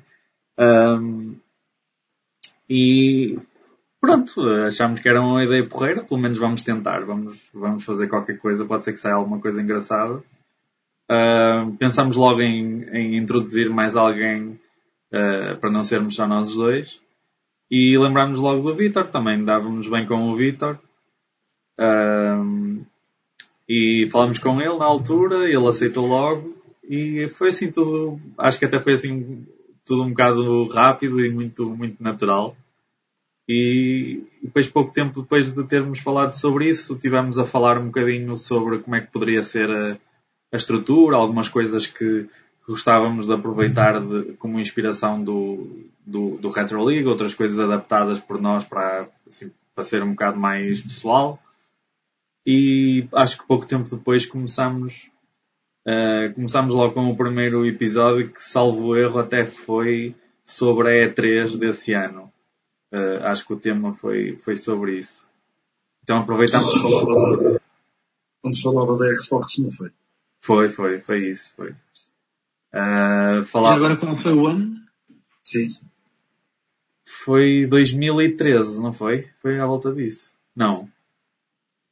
Antes? Foi antes? Já não me lembro. Eu também não. Acho que foi de 2012 a 2013, já não sei. Acho que foi 2013. É provável, 5 anos. Sim. Foi isso. Foi em 2013. Então foi na altura em que estava para sair... Estava para ser anunciada na E3 a Xbox One e a PS4. Portanto, foi por essa altura. E eu e o Miguel ainda não estávamos na revista por Start nessa altura. Não. Entramos primeiro no podcast. Aliás, começou primeiro o podcast antes da nossa entrada na por Start. Sim. Foi isso. E estavas a falar do Retro League, vocês chegaram a ter aqui no Games Tome um episódio que tinha ideia disso, ter visto isso. É verdade. Conseguimos falar com uma metade do Retro League, falámos com o Hugh Johnson. Na altura eu fiz-lhes o convite, eles aceitaram logo, mas só um deles é que podia, porque mesmo eles combinarem os dois um dia por semana para gravarem um podcast, já têm que fazer ali alguns compromissos, que eles trabalham, têm a família, essas coisas todas normais. Mas ele lá conseguiu, lá era de manhã, era 11 da manhã, uma coisa assim. Cá era um sábado à tarde, uma coisa desse género. E gravámos um episódio com ele muito fixe. Falámos um bocadinho sobre a criação do podcast deles, algumas curiosidades assim que iam surgindo também entre a realidade americana e a nossa realidade. É um episódio fixe. Se quiserem ir fazer essa viagem no tempo, acho que é muito fixe recordarem essa conversa que tivemos com ele. Já agora o episódio, para o pessoal que nos estiver a ouvir. O episódio, consigo ver muito rapidamente isso, é o episódio... 70 e tal, para aí, não? 80? Eu tinha aqui, mas já não sei. Mas já vos digo. Podem avançar, já vos digo. Entretanto, vou lançar então aqui uma pergunta que acabou de fazer o Paulo Coelho. Obrigado, Paulo, pela participação. Aliás, ele faz várias. A primeira, qual o nosso género de jogo predileto? É uma pergunta difícil. Para mim é uma pergunta complicada, porque eu gosto sobretudo de videojogos, portanto, estar a dizer assim um género que eu gosto mais, e depois é por fases. Há alturas em que apetece-me jogar mais FPS, há alturas em que me dá vontade de jogar um bom jogo de estratégia no PC. Às vezes um open world. É muito complicado para mim responder a essa pergunta. Hoje em dia até começa a ser mais complicado porque se começa a misturar tudo. Os RPGs são todos open world. Sim, mas Tirando isso, porque eu vou-te ser sincero, às vezes dá vontade de jogar assim jogos mais antigos, de voltar à Super Nintendo, ou há bocadinho o Desar estava a falar do Crash Bandicoot 3, pá, é um daqueles jogos que de vez em quando se eu pegar, dá-me uma vontade enorme de jogar aquele jogo ou procurar um jogo do género, tipo Croc, ou uma coisa assim do género que me reativa aqui algumas partes da memória. Não sei, para mim é muito difícil escolher um género. E até jogos de corridas, eu ando com uma vontade enorme de jogar Burnout. Pá, é difícil para mim, não consigo. Eu acho que é uma pergunta injusta. Pelo menos para mim é uma pergunta bastante injusta porque não consigo mesmo responder. Acho que para qualquer um de nós, porque até se vê pelo nosso Play Now as diferenças que há de jogo para jogo, né? Na semana passada, curiosamente, se falou aqui em jogos de corridas e as escolhas desta semana de qualquer um de nós são todas elas distintas. Portanto, o Mike acaba um jogo de stealth para ir para a maluqueira do FM. Quer dizer, logo por aí se vê. Eu se tivesse que escolher um género, a pergunta se calhar podia ter feita ou colocada de outra maneira, realmente. Se tivesse que escolher um género, eu diria o género arcade. Não só das máquinas de jogos, mas porque há muito jogo com características arcade.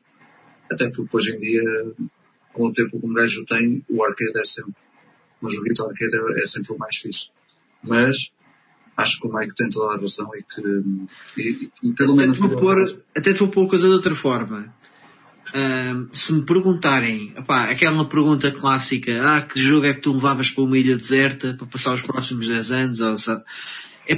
Eu muito sinceramente, o jogo que eu levaria era o CM 2001-2002. Porque é o jogo que eu, sem dúvida, tenho mais horas e de vez em quando não custa nada voltar. Agora, perguntas-me a mim, é o teu jogo favorito sempre? Ou é o teu género de jogo favorito sempre? Não. Não de todo. Porque os propósitos são diferentes. Por isso é que eu digo que é uma pergunta muito, muito complicada. Se eu quiser dar uma resposta honesta, eu não vou conseguir dar.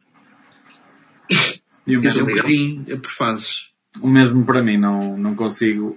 Se calhar era mais fácil eu responder que género é que eu não gosto muito do que o que é que eu gosto. Porque há tanta coisa que eu gosto que não consigo escolher um só.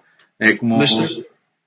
Diz mais. Não, mas se eu te perguntar do género que tu não gostas, és capaz de me responder, mas não quer dizer que eu de vez em quando não tenha vontade de jogar isto. Sim.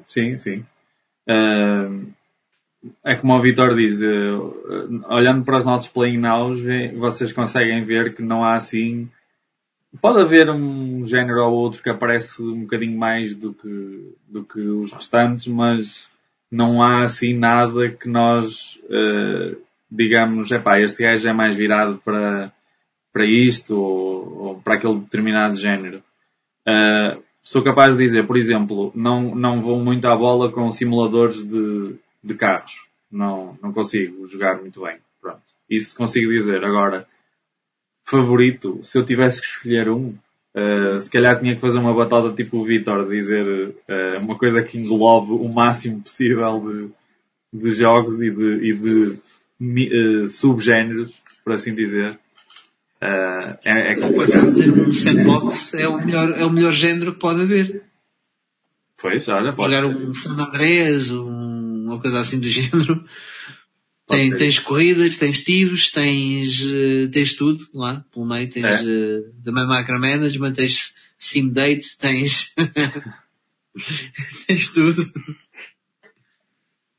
Mas olha, que se fosse para uma ilha deserta, se calhar levava o Gals Panic, esse grande jogo.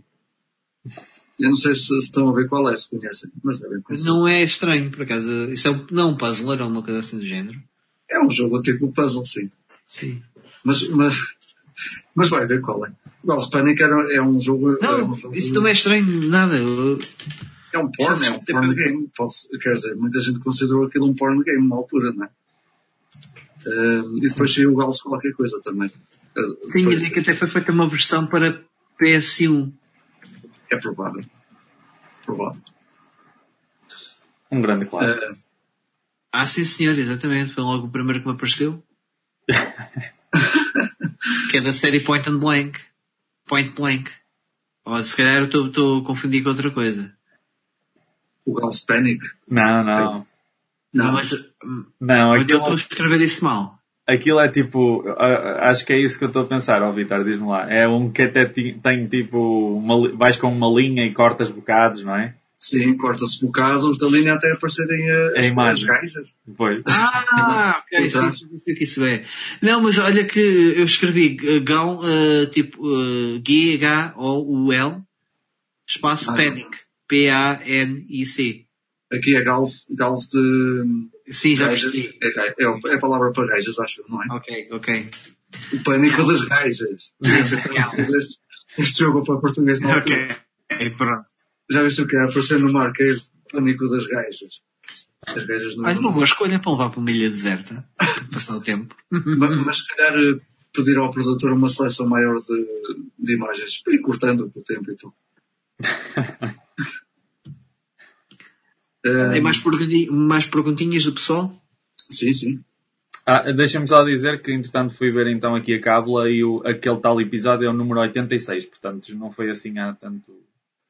Quer dizer, já foi há algum tempo, foi à praia há 2 anos atrás, mas não foi assim há tantos episódios atrás. Se quiserem ir relembrar. Eu tenho aqui... Posso sacar aqui uma pergunta que o Paulo Coelho também nos deixou. E aqui mais dirigida para o Vítor. Diz... Vítor, achas que mereces o ar que respiras desde que não nomeaste o Super Mario 3 para o teu top 10 de Mario Games? Já não é a primeira vez que o Paulo, por acaso, fala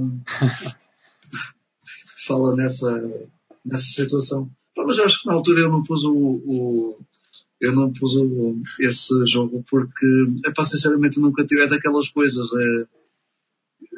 nunca tive assim muito contacto. Agora eu acho que mereço o ar que respiro. Muito mais agora, não é? Claro que eu tenho que responder a isso de uma maneira afirmativa. Mas a justificação para isso é muito simples. Quando fizemos esse episódio, ainda mesmo hoje em dia, eu nunca peguei no Super Mario Bros. 3. Olha, tenho que fazer como o Mike e começar do primeiro e ir por ali ao para cima, porque nem o segundo, eu nunca joguei a fundo o segundo. É daqueles títulos que eu já experimentei, mas nunca joguei a sério. Olha, então recomendo-te a versão All Stars, que é fixe. Da Super Nintendo. Yeah. E por acaso é um cartucho que eu tenho. Portanto é uma falha dupla.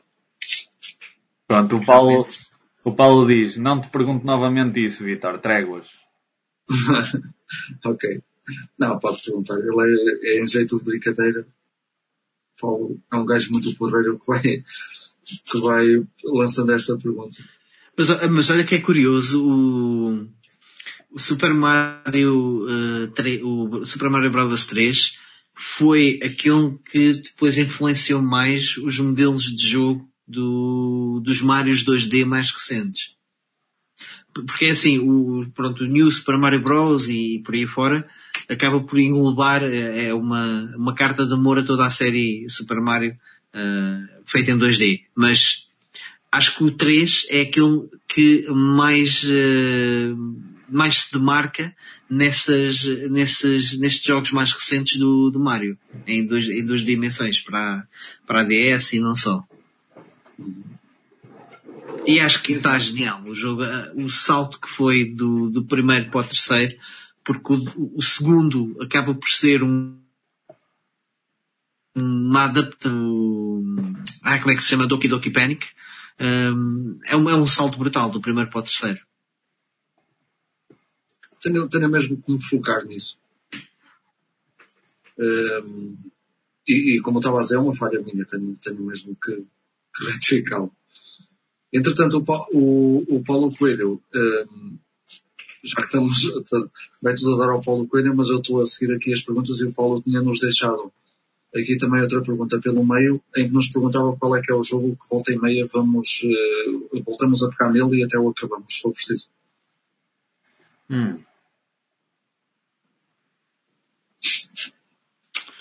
Há algum tempo que não faço isso, mas eu de vez em quando pegava no Final Fantasy IX. Fiz muitas vezes isso. E dava-me... Pá, e atenção, eu sou aquele tipo que não se gosta de repetir.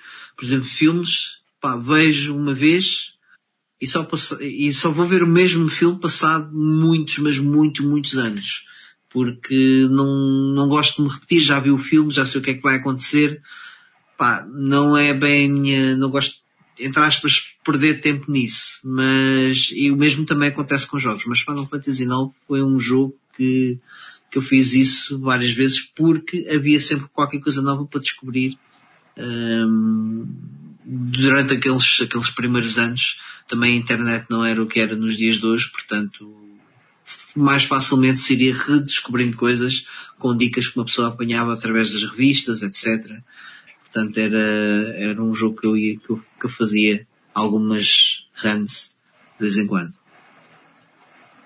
Nice. Eu também não sou muito ultimamente não tenho sido muito disso porque tenho tanta coisa que quero jogar nova e antiga que nunca joguei que sinto-me mal em ir repetir um jogo.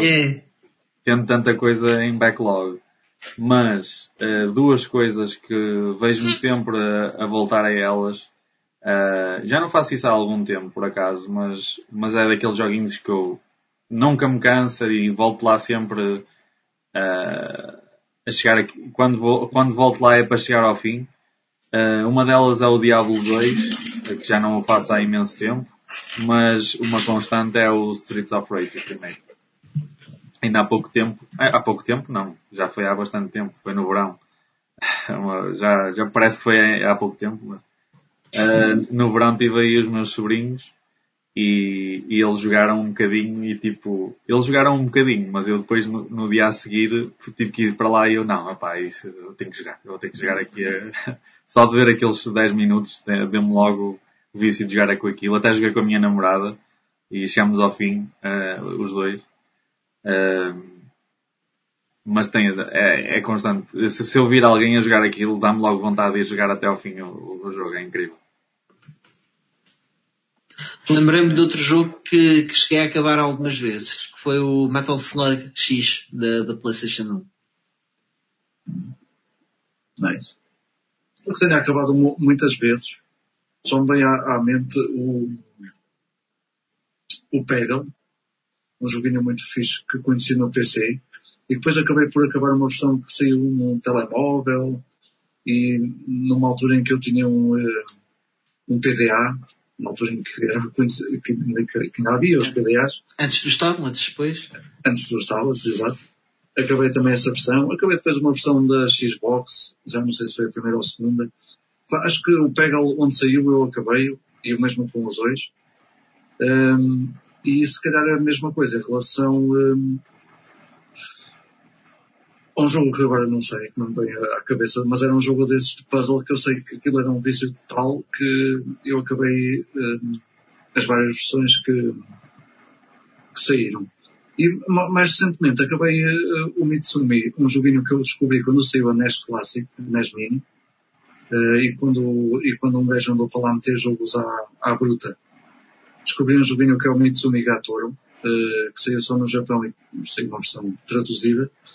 E eu sei que acabei, assim que comecei a jogar o jogo, foi até ao fim, acabei-o na NES Mini.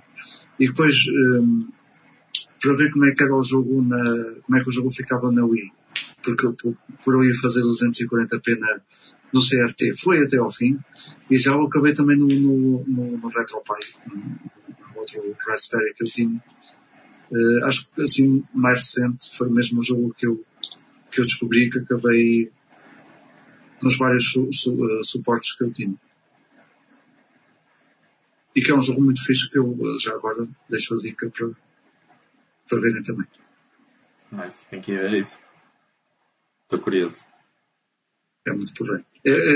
É uma personagem que ficou conhecida como o Three-Eyed Guy, que tem uma manga, tu se calhar até conheces, Miguel, um anime. É um bonequinho, tipo, até parece o Krillin, Epá, isso 3 horas. Isso é muito... This guy é o Tenshinhan, pá.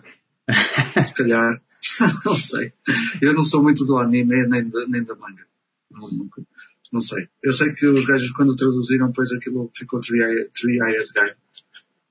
Isso não é estranho, mas já não estou a ver assim de repente, não estou a ver o que é. Mas não é estranho. Ok. Depois vocês veem. O Tsar PT, permitam-me deixar também aqui um agradecimento ao Tsar PT, porque o Tsar PT era um gajo que acompanhou durante muitos anos. Isto já vai no episódio assim, nós já temos anos, estamos velhos. O Tsar PT acompanhou durante muitos anos o podcast e, entretanto, ele disse que pensava que até já tinha acabado porque deixou de acompanhar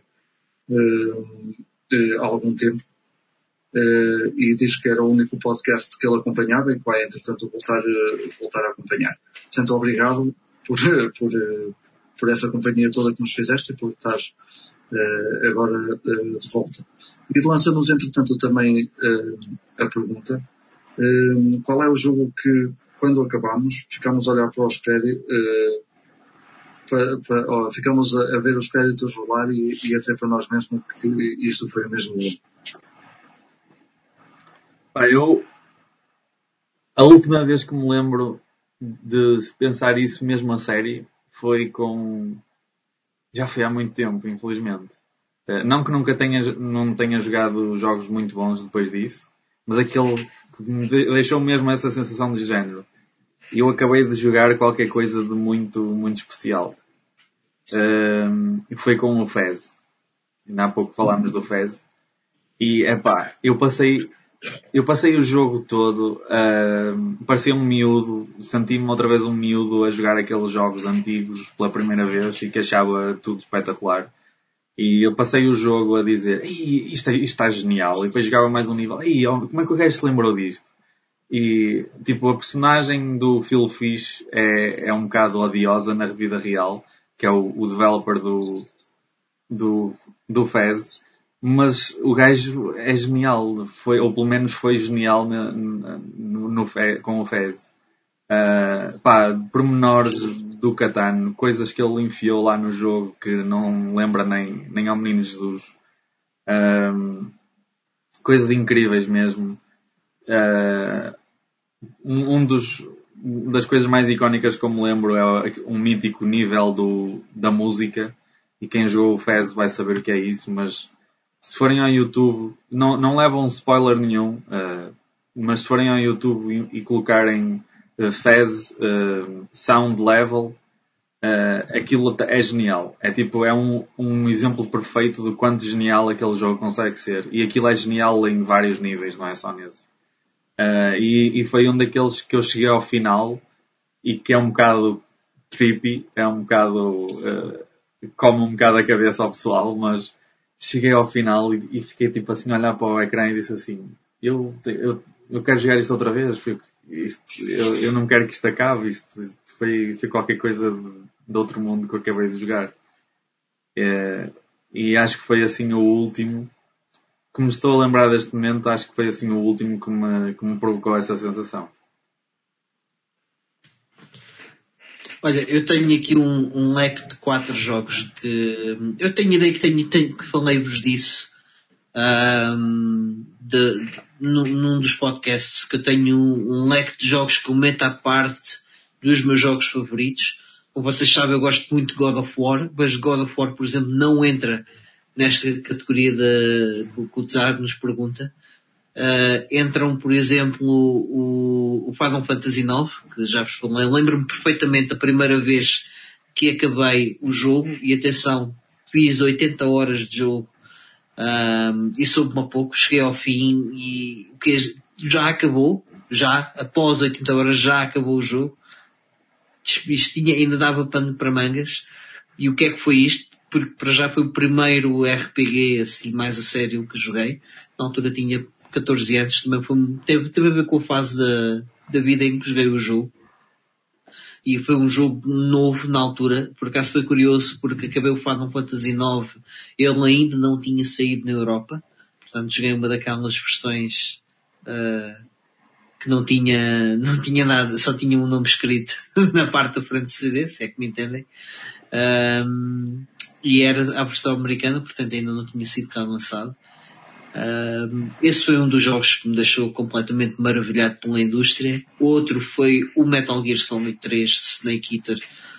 Foi um momento mágico, acabar aquele jogo e perceber a profundidade em que o argumento de um jogo como toda esta sinergia de um videojogo do que toca à jogabilidade, audiovisuais, a história, todos os momentos, a forma como nós interagimos e interpretamos e jogamos, nós entramos na pele da personagem. O Metal Gear Solid 3 fez isso de uma forma fenomenal.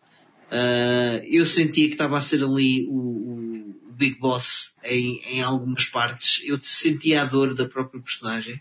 Isso é inacreditável fazer. Normalmente isso é atingível através da leitura, porque é um momento muito pessoal que nós temos com a história, com a personagem e a forma como também imaginamos e vemos. Outro jogo que me deixou também embasbacado dessa forma foi o Ico, por toda a experiência. O Ico faz uma coisa que acho que nenhum jogo conseguiu fazer tão bem, que foi a interação de duas personagens no mesmo jogo, sem haver grande troca de palavras, apenas com a jogabilidade. A forma como, já não me lembro o nome da personagem principal, o Ico como protege depois a rapariga, não me lembro do nome da rapariga agora, e a forma, não podemos avançar no jogo sem ser de outra forma.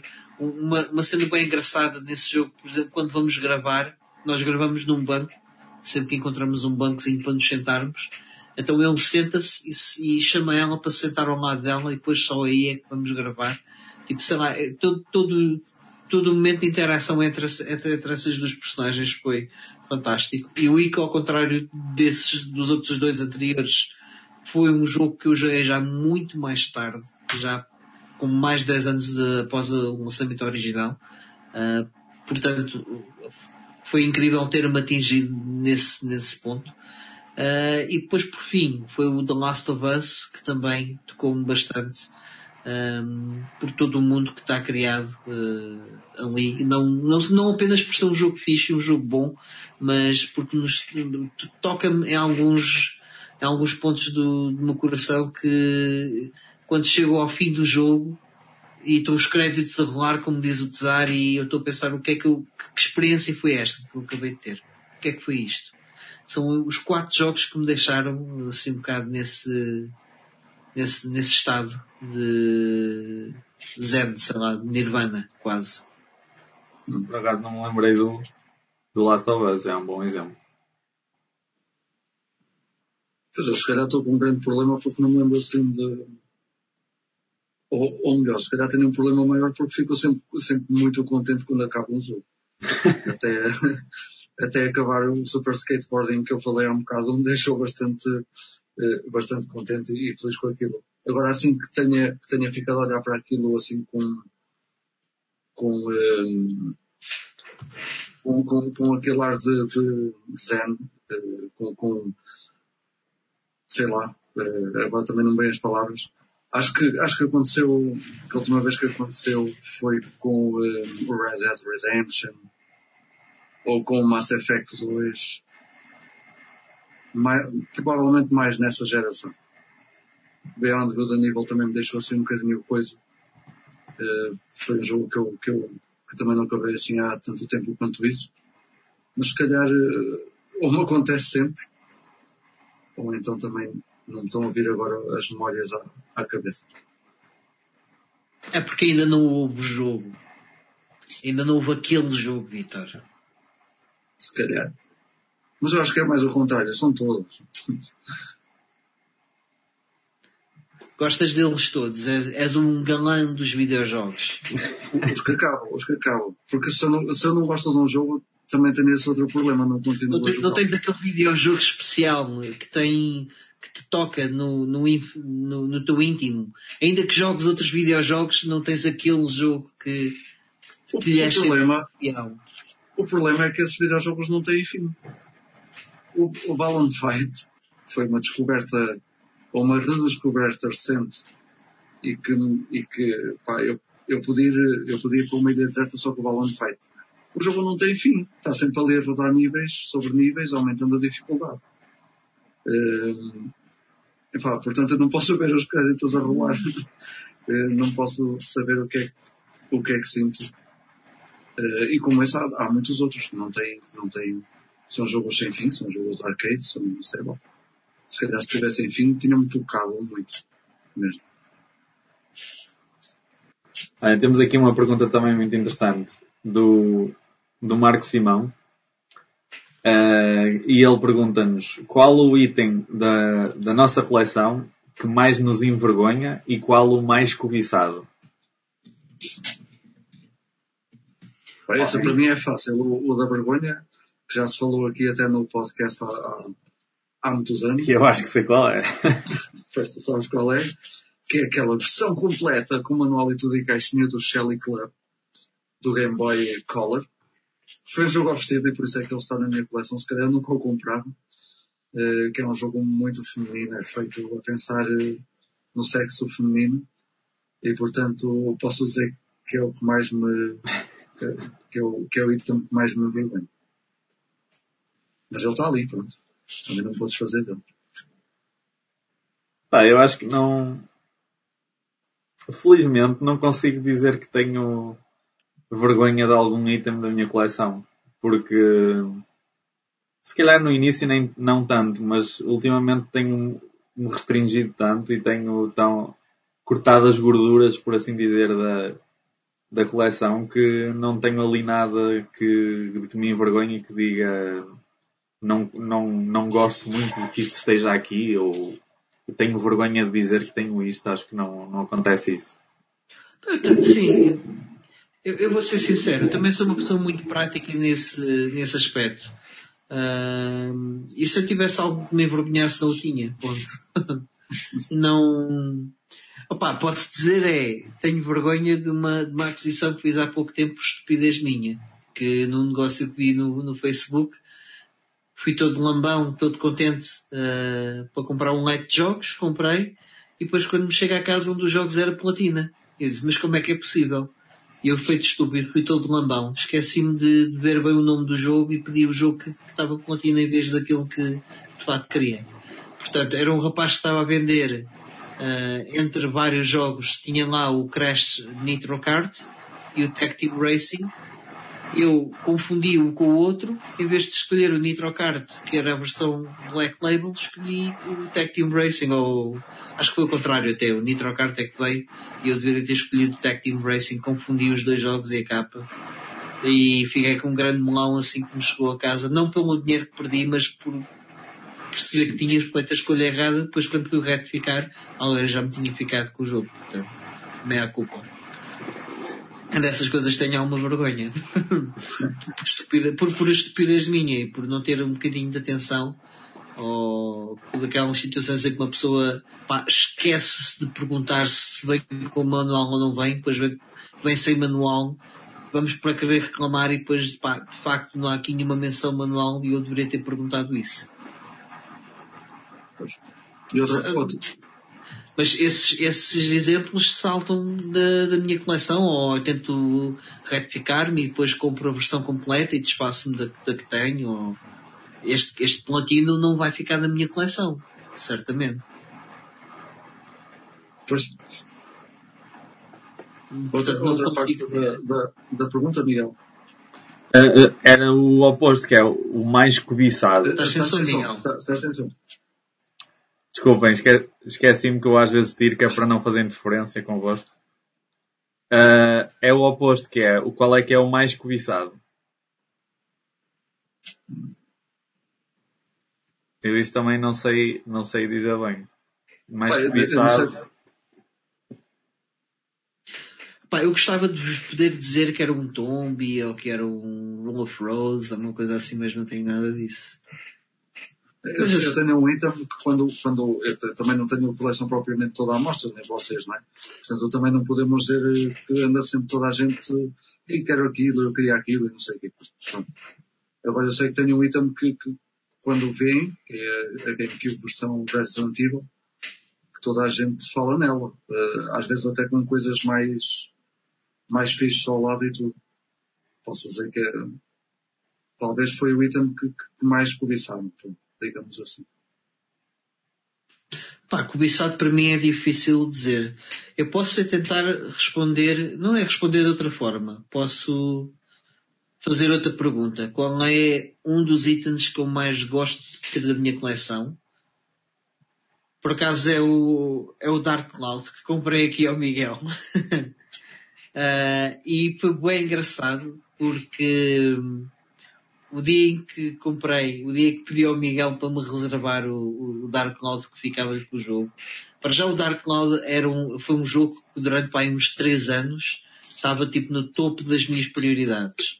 Durante muito, muito tempo. Estava à procura do negócio perfeito ou da altura e do timing perfeito para comprar aquele jogo. Pá, e depois foi um jogo que foi valorizando. E na altura, quando comprei o jogo, estava aqui no escritório, estava aqui precisamente no escritório, eu tinha portátil na sala. E estava a ver as aquisições que tinha feito aquele mês, ia fazer o vídeo de aquisições e estava a pensar, este foi o mês que comprei bastantes coisitas, mas não há aqui tipo aquele item que era a aquisição do mês. Dava mesmo, vinha mesmo a calhar aqui um Dark Cloud. Fui para a Salma, liguei, Facebook, a primeira coisa que me aparece é o post de Miguel a dizer que vendia o Final Fantasy X e o Dark Cloud, que tinha sido colocado há 2 minutos. O Dark Cloud estava a um preço bastante convidativo, fui logo. E 3 minutos depois veio outra pessoa, foi mesmo, parecia que estava destinado. E aconteceu também várias vezes eu ir a entrar numa Cash Converters ou ir para Lisboa dar uma volta e procurar assim alguns jogos e ter alguns jogos na mente e aparecer-me aquele mesmo que eu estava à procura. Aconteceu-me isso, por exemplo, com o Sly Raccoon também, que é um jogo que a versão Black Label do primeiro jogo não é muito, muito fácil de aparecer, assim, in the wild, como os ingleses dizem. E houve assim uns quantos títulos que me marcaram por ter apanhados assim, tipo, estando a pensar neles. Parece que o universo reorganizou-se de forma a que conseguisse apanhá-los. Isso por acaso, aliás, e essa é uma das cenas muito fixes do colecionismo, é precisamente essa. Fica a grande sensação, fogo. Mas cobiçado, respondendo, não consigo ver assim nada. Tenho uma versão que acho que é não digo bastante raro, eu não gosto de usar esse termo, porque acho que não é verdadeiro. Mas uma versão é muito comum do Shadow of the Colossus, que é a versão, entre aspas, a normal, porque aquela que é mais normal é a Digipack, e eu tenho precisamente a que foi lançada mais tarde, que é a caixa normal do jogo, que não é nada comum do Shadow of the Colossus. Da mesma forma que, para quem não conhece, um caso semelhante é o Silent Hill 2, que também tem uma versão normal que foi lançada em 2008. Portanto, o jogo é de 2001, 2002. Em 2008, a Konami decidiu que haveria de relançar o jogo. Qual jogo? Desculpa. Silent Hill 2. E o Silent Hill 2, atenção, o primeiro lançamento foi em Digipack, depois mais tarde foi lançada a versão Director's Cut, que na Europa foi a versão Platino, por acaso foi algo inteligente da parte deles, e depois relançaram o jogo, já depois de ter saído Platino, em Black Label outra vez, completamente normal. Olha, o Ivan Cordeiro, olá Ivan, obrigado por estares aí a ver. Era suposto o Ivan estar aqui connosco, mas é compreensível que a vida dele não ande fácil. De qualquer maneira, ele tinha sido expulso por ter uma barba maior que a minha, e são coisas que não podem acontecer de maneira alguma. E o Ivan está aqui a dizer ao Mike que tu troca, Mike, que tu troca esse Shadow of the Colossus por um FIFA 12 da PS2. Acho que tu devias aproveitar. Vou pensar. E aceitar esta troca. É um negócio. Pensar. Tem que ver qual é a história do FIFA 12, se me interessa ou não. Quais são os personagens principais e isso. Realmente. Acho que é o Ronaldo e o Messi. Ainda. Ainda. Já eram. Isso já vai para aí há 10 anos, essa história. Esse romance entre os dois. E tu, Mike? O Mike não, o Miguel, qual é que é aquele item mais cobiçado? Peças que tu tens? Pá, eu acho que não tenho... Eu tenho assim umas coisitas ou outras mais... como a Mike disse, não é raro, mas mais incomuns de aparecer e apetecíveis. Se eu metesse tipo uma foto das minhas coisas, havia logo pessoal a dizer ei, era aquilo, mas não tenho assim nada de muito extraordinário. A coleção é modesta. E... Olha, tu até há pouco tempo tinhas um item que era cobiçado por mim. Agora já não é cobiçado porque já o tenho. Qual é que era? Não te lembras a dizer se calhar já não te recordas, no Lisboa Games Week? Tinhas lá um jogo que eu gostava muito de ter. Já não me recordo. Não, era o Donkey Kong Country para a Super Nintendo. Ah, ok. Mas já o arranjei.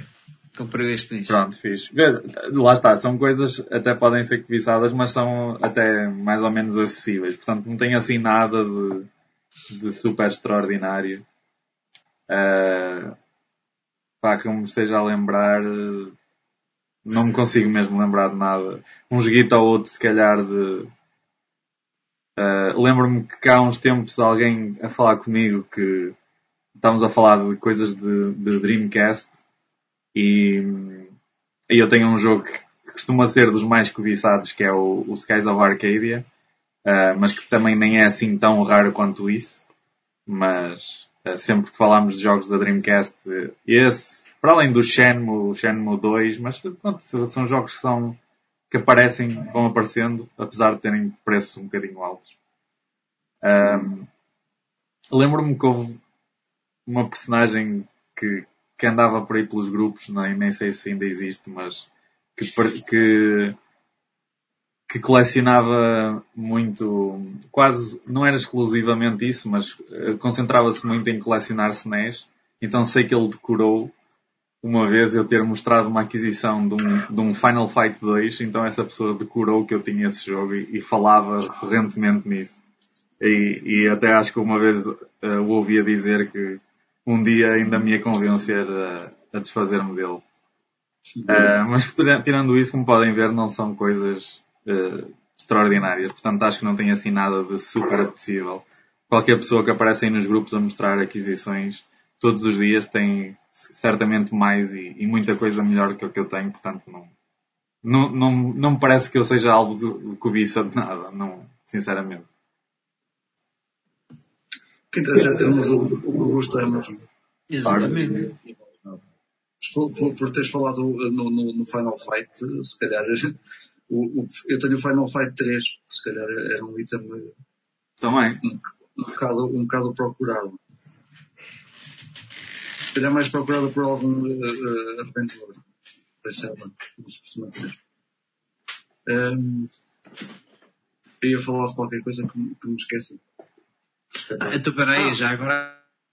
Ia dizer, por termos falado qualquer coleção de Super Nintendo que tenha alguns títulos interessantes tem ali uma coleção os dias de hoje é assim um bocadinho difícil de arranjar a um preço mais apetecível. A pessoa tem que estar sempre a dar um bocadinho mais do que se calhar se pode. Claro. Ias a dizer, Vítor, desculpa. Pois, eu tinha-me esquecido do que ia dizer por ter falado no Final Fight e a mencionar, por estarmos aqui a falar do FIFA, que um jogo que tem vindo a subir bastante de preço e pode se tornar um item cobiçado por muitos é o FIFA 98 da Mega Drive. Porque parece que também não seriam assim muitas cópias, ou então alguém se lembrou que era raro, basicamente, não sei. Não, pode ser por ter sido dos últimos jogos lançados para a consola. E, Também. portanto, em alguns sítios pode não ter recebido muitas cópias e ser mais complicado de arranjar. Eu acho que o FIFA 98 nem chegou a sair para Super Nintendo, foi não? Não tenho certeza, mas acho que não. Pois, Nem acho sei que só a Mega Drive é que Nem sei se o 97 saiu. Também acho que não. Acho que se saiu, no máximo foi 96. Também me parece. A Olha, nível de jogos de desporto, acho que foi muito mais na Mega Drive do que na Super Nintendo, porque a EA estava mais ligada ao... E sobretudo futebol. Sim. Pois, a SNES, como era mais virada para os americanos e para os japoneses, mas principalmente para os americanos, tinha lá os Maddens e os NFL não sei quantas. Isso é o que interessava. E jogos de beisebol. Exato. Entretanto, há aqui malta também já a despedir-se, por acaso já está a ficar um bocadinho tarde, nós também já não vamos demorar muito. Obrigado por terem ficado daí e obrigado por terem ouvido até agora. O Ivan Cordeiro completa aqui o que estávamos a dizer. Nunca nenhum jogo de futebol vai ser raro. E depois uns pontinhos. World Championship Soccer 2, que é também é um jogo da Mega Drive, que é estupidamente raro. Este não se vê mesmo muito na versão... Acho que é este jogo que tem uma versão Black Label rara, ou Blue Label. Blue Label, sim. E depois a versão normal é que existe ao pontapé. É o clássico. Eu não sei se querem responder a mais alguma coisa ou se realmente vamos ficar por aqui, porque está realmente também a ficar isto um bocadinho. Se calhar já está na hora, já fica tarde. De qualquer maneira, se quiserem deixar perguntas, nós lá responderemos, obviamente. Ao Ivan Cordeiro vai ficar aqui o convite em direto para ver se junta a nós um dia destes, pelo menos para fazer um episódiozinho. Porque chegámos aqui ao 100 hoje e realmente ele também fez parte da equipa durante muito tempo, até à nossa paragem por causa de timings e de vidas pessoais. Portanto, a ver se cá apareces. Ele ainda por cima já parou a barba, por isso é na boa. Podes vir então, que é na boa, eu não me importo. E ao resto da malta, muito obrigado por terem estado desse lado, por terem acompanhado, pelas perguntas que deixaram tanto aqui como nos canais externos a este direto. E sei que há mais uma ou duas perguntas que ficaram espalhadas e que vamos responder a seu tempo. E vemo-nos para a próxima semana, para o 101. Não se esqueçam que o podcast agora está no Castbox. Tem site, tem aplicação para Android e iOS e podem ir lá ouvir ou descarregar para ir ouvindo, o que é brutal. Ou através da própria app também. Exatamente. E para quem não se tenha percebido, Castbox é CASTBOX. Aparece logo. Saquei há bocadinho também para iOS e apareceu logo. Muito fixe. E da Games Tome é o nosso programa, portanto, eu pelo menos escrevi logo da Games Tome, portanto é fácil de encontrar. Fácil. Então, bom, malta, vemo-nos para a semana. Tchau. Fiquem bem.